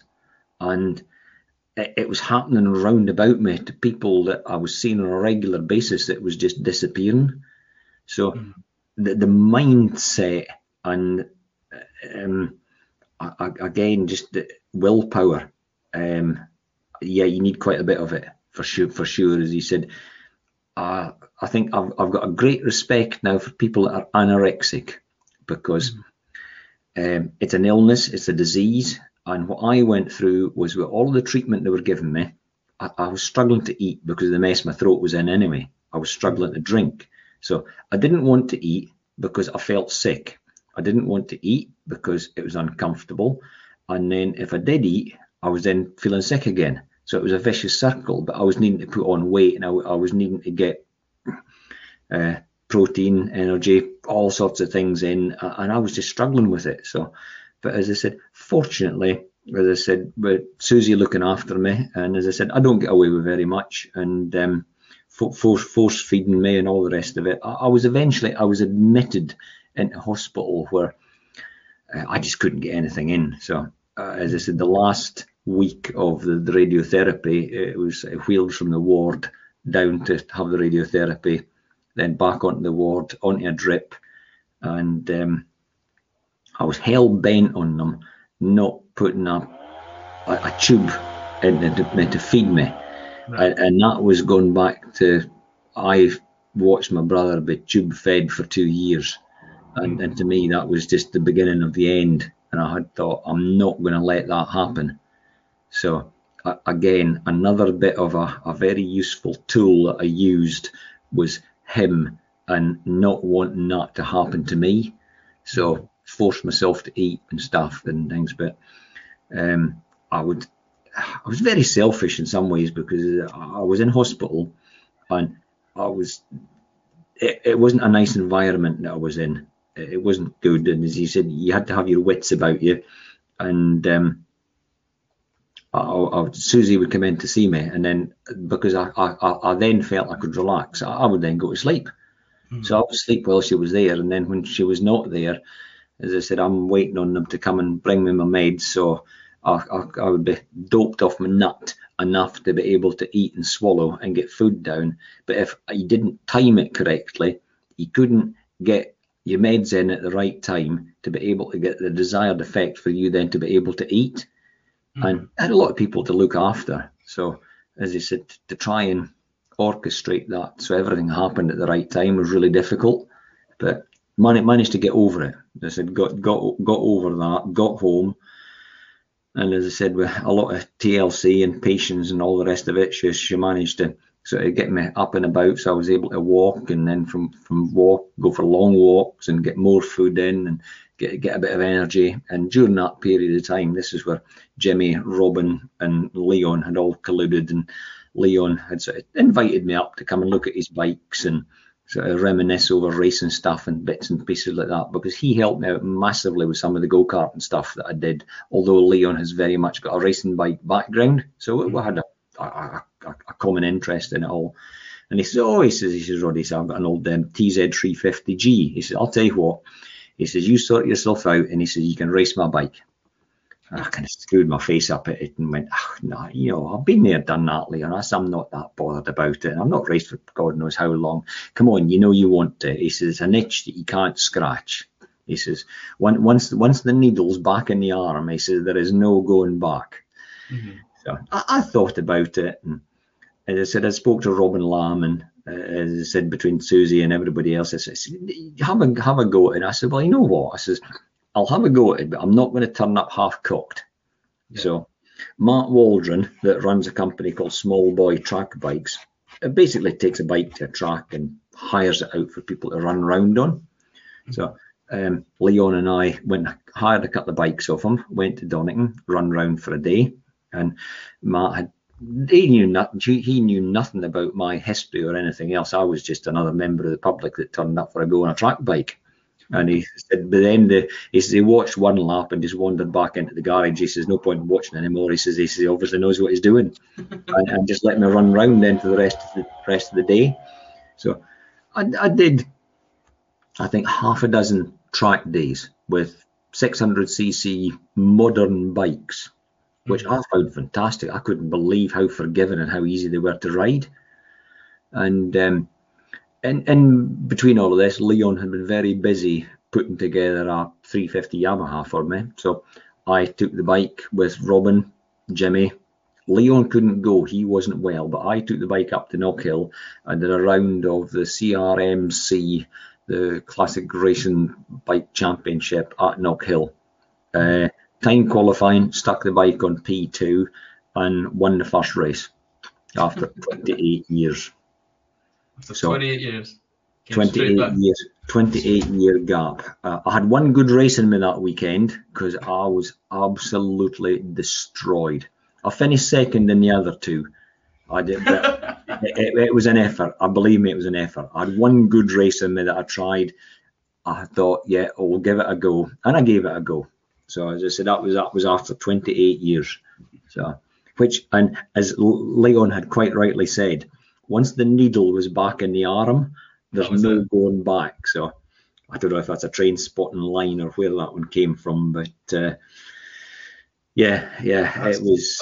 That is truly incredible. After 28, I know people that could race solidly every day for 28 years and never get a podium, never mind a win. So for you to do a handful of track days and just hop back on the bike as if you've never been away. I think again now, if I've had a bad day, and I saw somebody quite recently pulling a face because they had finished a third place and they got a third place trophy and they hadn't won.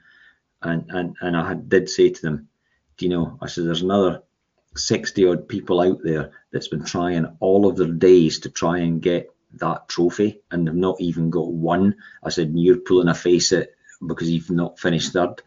You just want to have a word with yourself and just kind of enjoy it, make the most of it. And they kind of looked at me and said, they got it, they understood it. Yeah. Wow, that is truly incredible. I can't get over that. The story you said, because you effectively went and lived a whole other life for 20 plus years, 25 plus years. Very much so. So when you got back on that race for the first day, and like you said, when that visor clicked, did the sudden 28 years just disappear and you were like, I'm back exactly where I was when I left off? Yes. Really? It did. There's nothing much more to say to it than absolutely yes. And now here's the question. Did you suddenly feel the calm automatum go, and did you just start to feel the smile just sort of come when you just stood straddling the bike going, I'm ready for this? Yeah, it was. It was shut the visor, and as you said, it was a feeling that hadn't been there for a very, very long time. But it's just that moment where, as you said, the visor clicks shut, and you're back in your world, in your own little world. And it's a place where I've not found anything to replicate that or replace it with. Wow.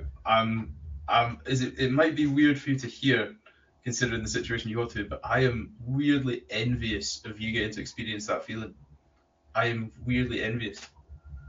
I've sat on the start line at the TT, and I've looked very closely at people like McGuinness, Guy Martin, William and Robert Dunlop, and as I said, some of the front runners. And when they're all sitting on the grid on Glenclatchery Road, all ready to go, and the number of them that you see, all of the press, the media, everything all sort of drifts into the background of it, and they're either sitting on their bike or they're sitting at the side of it, just ready to roll. And I can appreciate where they are. And as I said, where the adrenaline nerves and everything must be at. But you can see it, it's almost a sense of release that when they get to that point and they're away from everything else, because nothing else matters. Nothing. And this is where the racer's world is a very selfish one. So some of these people, as you said, you've got commitments, you've got mortgages, you've got partners, you've got everything, as you said, kids and all sorts. But at that point, nothing else matters. Nothing. No, I can completely agree. I got that buzz from racing go-karts, things like Raceland and places like that. Yeah. I got that buzz from that when I was like 13, so I can only imagine how you felt. Yeah, no, it's an experience, definitely. Right, Roddy, you've been very humble and you've spoken very highly of a lot of great motorbike riders and very talented racers, but you're also still a pretty, for want of a better word, phenomenal racer in your own right to this very year. And I want to talk about the NLR. For those that don't know, it's the No Limits Racing Championship. You are the current 2021 Super Twins champion. And as he said earlier, quite rightly, he came second in 8 races this year. What he's not told anybody yet is there's only 27 races in the season. 4 of them haven't even been run yet. And he's also got 4 wins and 2/3 to his name for this year. So, Roddy, you're pretty much on the podium for half the races, or over half the races before the season's even finished. And then just remind everybody of your age again, just for... Yeah, 58 years young. Apparently I'm having my second midlife crisis. I'm in my 3rd childhood. And age is just a number. Quite right. I think we're fitness. I've worked hard on the fitness. There's all sorts of things that I do between running. Did you gone vegan? So you gone vegan? Yeah, I did. Yeah. As I said, again, it's just helped. As I said, there's lots of more sort of veggie type of stuff that I can eat. I still don't produce a lot of saliva. Still very slow at eating. A few after effects, so the cancer stuff, and need to be a bit choosier with what I eat. Reflux and various other things, and said meat taken to digest is not great and stuff. So some of the things it was the right thing to do. But fitness, do this British military fitness classes about 3 or 4 times a week. I'll go and run. Wife got me into, she had signed up to do a thing called the Fan Dance Race, which is across the top of the Brecon Beacons. I think it's 16 miles. It's what do they do? It's the same route as the SAS use for their final selection process. This is proper hardcore. And as he said, there's some very hard men go and do this. Ex-special forces, ex-bloody army, ex-paras, ex-all sorts. And they rock up and they like to go and do this because this is what they put the SAS through as the final selection. So there's a cut-off time for it for 4 hours. Now, they've got to do it carrying a rifle and a backpack and bits and pieces. But as I said, I was just happy to do it under the 4 hours. So I managed to do it in 3 hours, 48 minutes. So at 50 odd years old, I still got in under that time. So this is where I'm going with this, the bike and the fitness stuff. I worked very, very hard on the fitness because I'm racing up against young kids. And as I said earlier on, it's an endurance event. I'm travelling to the circuit on a Thursday, getting set up on a Thursday night, practicing on a Friday, time qualifying, heats and whatever on a Saturday. And you've got to peak on a Sunday afternoon. And it's all peaks and troughs and adrenaline rushes, and as you said, you've got to produce results consistently over that period of time. So the fitness side we worked very hard on, and Susie was very good and sort of came and chased me along at all of these events, and as I said, took part in an awful lot of them myself. So it was good team effort. It is very much a team effort, and to get to that this year, I think again, very good people round about me. Nick Martin that helps me out. There's a lot of engineering stuff for me. His son's now racing in the CB500 class, so I help him. His name's Ricky Martin. I don't think he can sing anyway. So and he does take a lot of stick for actually.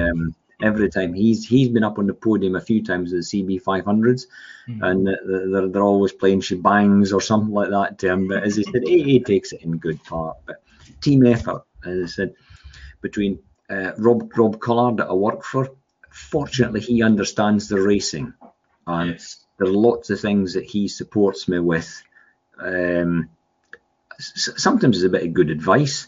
Sometimes it's a bit of good light-hearted piss taking, just because he understands the racing world. And I think there's a bit of when you were asking about films and things, TV series films, there are a couple of films you've got to watch, whether it's Talladega Nights or whether it's Days of Thunder, and there's a few one-liners in that, and where it's like Tom Cruise is often saying, "Yeah, I'm going to drop the hammer." And that's it, he's just going to go. Or the other guy gets up in the morning and says, "Yeah, he says, I'm so good, he says, I'm just pissing excellence." But there's so many different bits and pieces in it all, as I said. And Rob Collard gets it. He's been around the motor racing game all his life.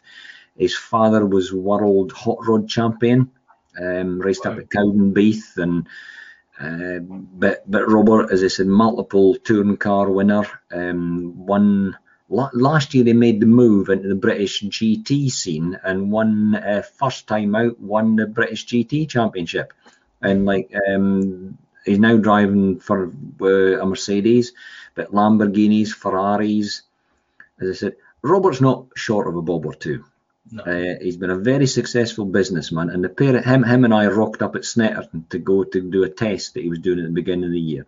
And we looked round the paddock, and Robert had turned up with his very nice Range Rover, and we're looking round the paddock, and we both looked at one another and said, "Dear God, you know what?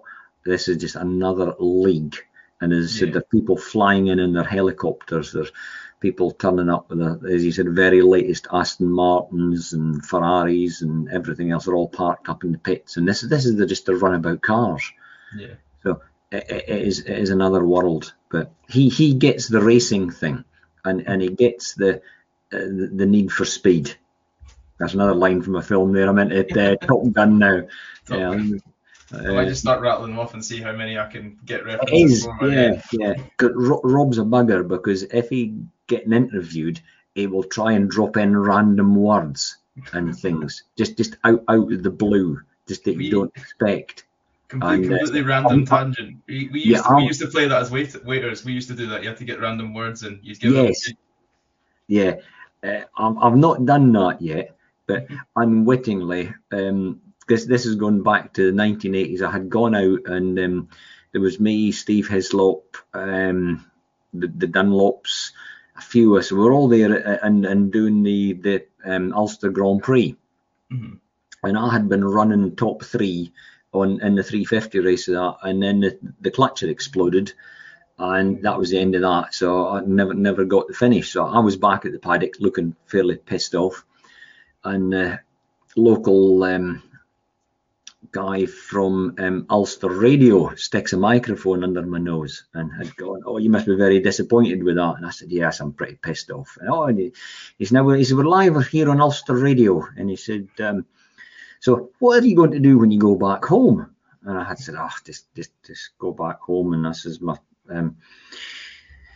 help out in the local farm. And now, what kind of farm is it? And I still don't know what possessed me to this day. But I said, it's a penguin farm. And he said, "Oh, Jesus," he said, "I've never heard of one of them."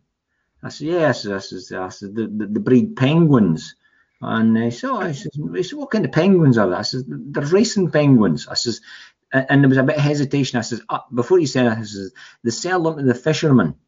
I says, "And they take them out on the boats." I says, "Because the weather up in the north of Scotland," I said, "it's like the Irish Sea." I says, "They can't fly pigeons." I says, "So there's no homing pigeons." I says, "So they train the penguins to come back into the harbour." I says, "They've got a little clip on their wing. They drop them off the fishing boats and they time them how long it takes to come back." "Oh, no, Jesus, I've never heard of that." "Now, what kind of penguins are there?" I said, "Well," I said, "you've got rockhopper penguins," I said, "and king penguins and emperor penguins." And I says, "But I says, it's the emperor ones," I says, "they're quite slick in the water." I says, "They're quite fast." And it went on like this.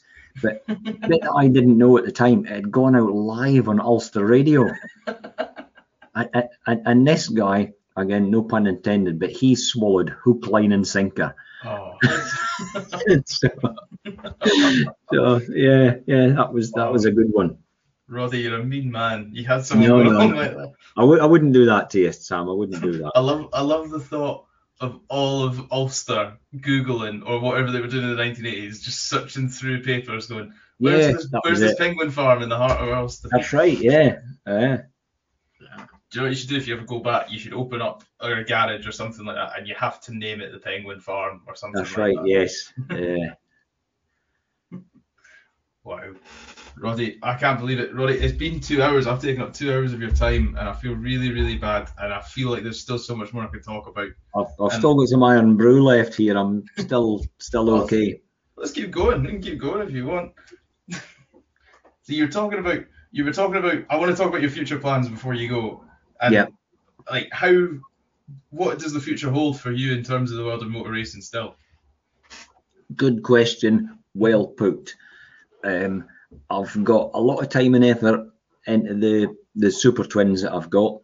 Mm-hmm. It's an engineering class. You can't buy the bike off the shelf. Right. The rules are great. Suits me absolutely to a T. You're allowed to have either a 650 or 700cc bike.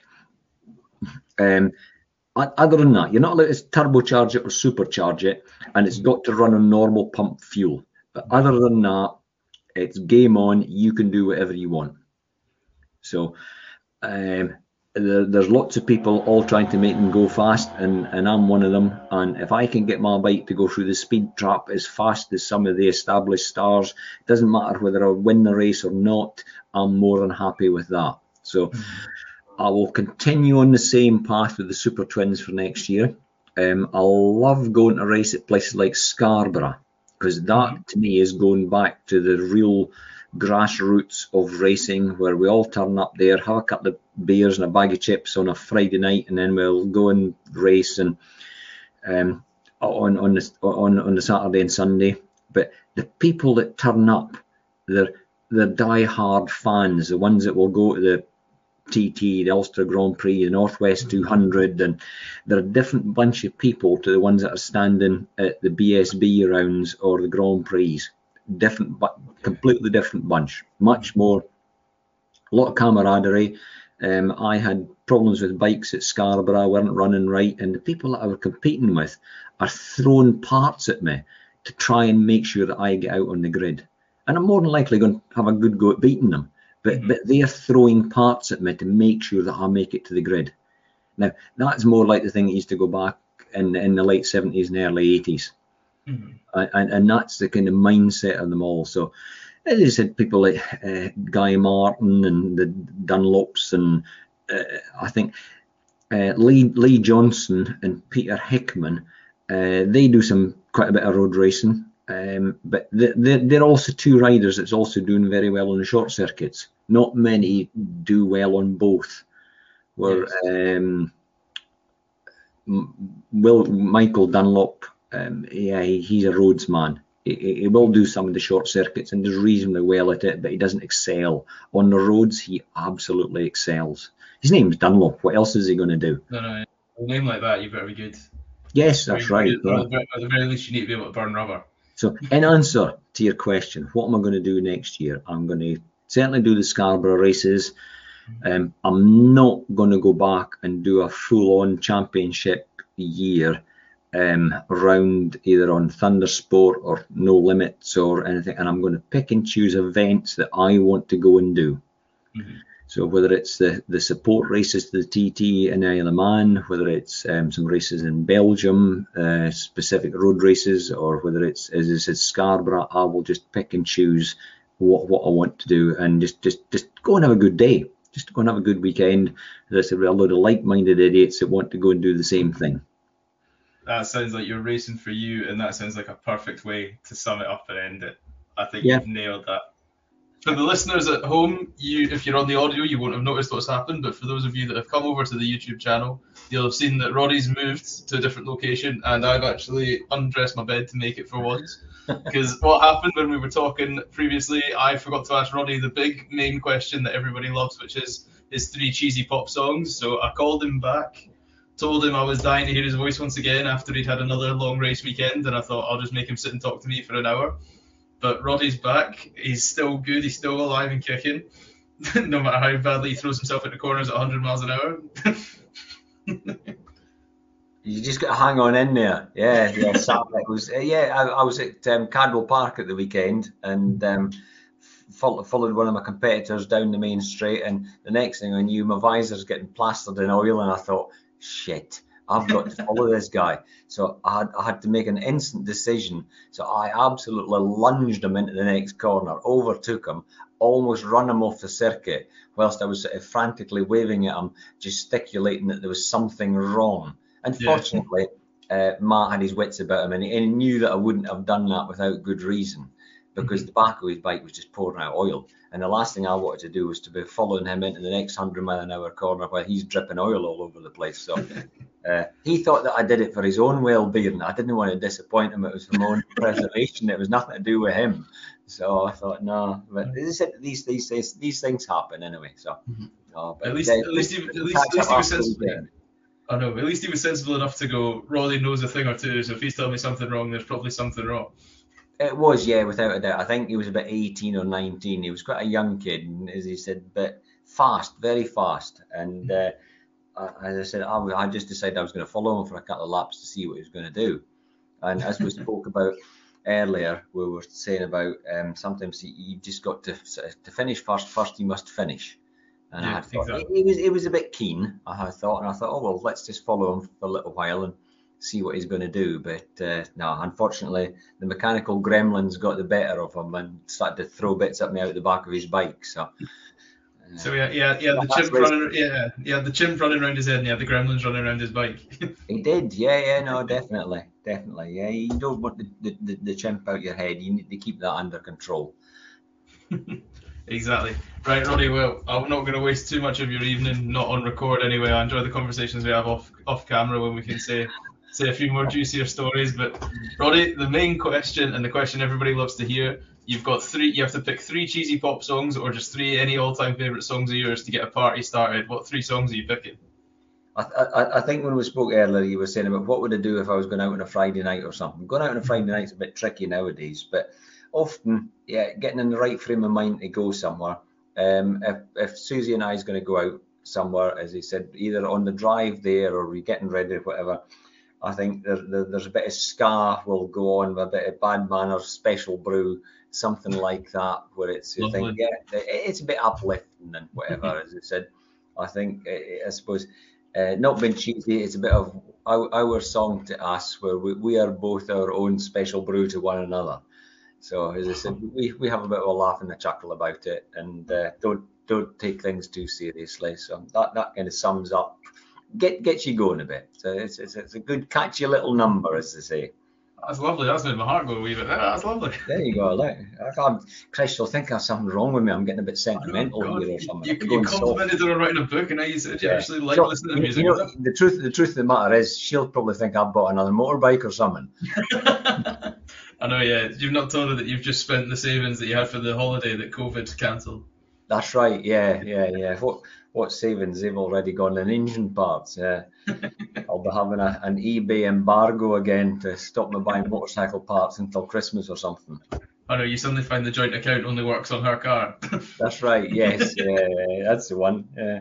It's not a rev limiter on it. It works differently. That's what she said. The credit limit on there, she says, it's not a target. Yeah. Oh, I struggle with that. I completely sympathise with you. As soon as there's money there, that's potential toys in my mind. No, it's motorcycle parts. That's what I mean. Toys. I assume motorcycle parts to you are toys. Yeah. They don't work without it. So, exactly. But as I said, that's tomorrow's problem. If I need spare parts, I'll worry about what I do with that. So, which leads me on another song, which was Bob Marley's Three Little Birds. Yeah. What's that all about? How comes that a bit uplifting? But it's just don't worry. As I said, be happy.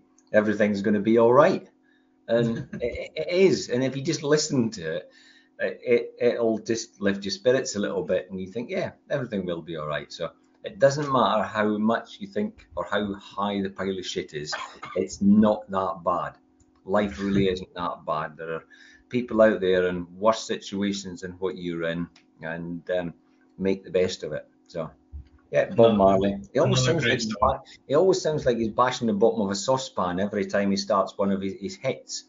Or maybe that's just what's on the list of greatest hits to do with Bob Marley. But yeah, a bit of Reggie music never goes wrong either. No, exactly. That's 2 out of 3 very successful songs so far. It is, yeah.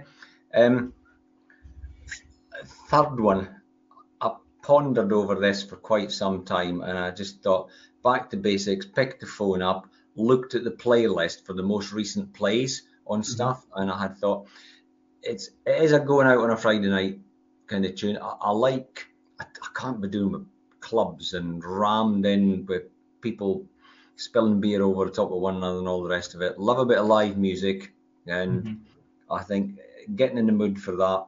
Go see. I've seen quite a few tribute bands, but I've seen this lot live as well. So AC/DC's Shook Me All Night Long. Oh, brilliant song. That will get you going. Saw them many moons ago in Edinburgh Playhouse that they played, as well as at Wembley. Wow. And, were you in the seats and everything? Didn't even get to stand. Well, I suppose you could stand up if you wanted, but in the typical theatre setup, they didn't take the chairs out for everybody. They didn't. No. It was you were falling over the top of the chairs and bouncing over the top of one another. It was wild.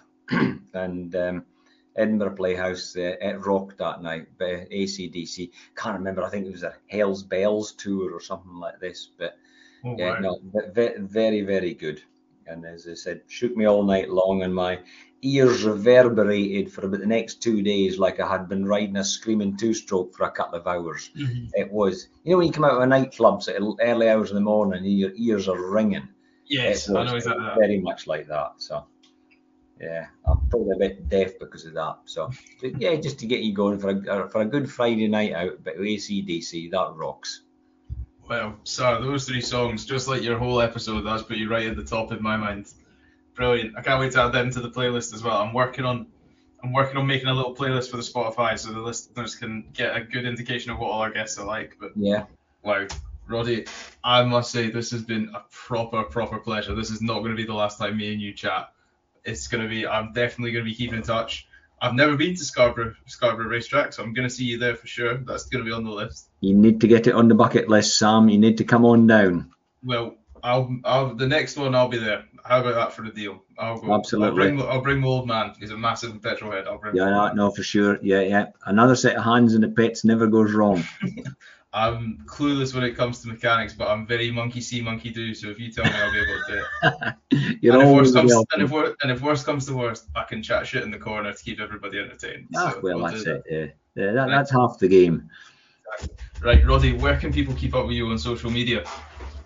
I'm on Facebook, I'm on Instagram, and occasionally when I can kind of get my head around it, I might remember to do something on Twitter, but probably mostly on Facebook. I think is Susie's very good. She does the updates and bits and pieces for me. If you get a very badly spelt and terrible grammar one out there with a few real random off the cuff ones on it, yeah, that'll be me. I'll have dropped that one in there. Mm-hmm. But race reports on what I've been doing or whatever, yeah, no, Susie keeps me right on that. As I said, team effort, and takes care of all of the entries and all of the organisation and all the things that you just need to do to make it happen. So she'll all the important stuff. You just throw it around the corners. That's it. Yeah. I just turn up and have a good time. It's a professional racer. Amazing. Well, all those links are going to be in the description, in the bottom. Everybody will be able to find it. Like I said, I'm going to be keeping up to date, Roddy. I've really enjoyed this. Thank you so much. For all the listeners at home, make sure you subscribe if you're watching on YouTube. Leave a rating. 5-star ratings help more than anything on earth you could ever imagine. As always, any constructive criticism, I always want to hear it. I want to know how we can get better, how we can improve. I don't want some engineer in my head telling me to brake 100 yards later, but anything that will do. Roddy, thank you so much for your time, good sir. I'll let you get on with your evening. As everybody who's watched the podcast will notice, it's gone dark in both our rooms. We've been chatting for so long. It has. All the best, Sam. Great to speak to you. Roddy, always a pleasure. I'll be keeping in touch and we'll probably chat once I finish this anyway. So everybody else, thank you for listening and we'll see you next week with another episode. Cheerio. Bye.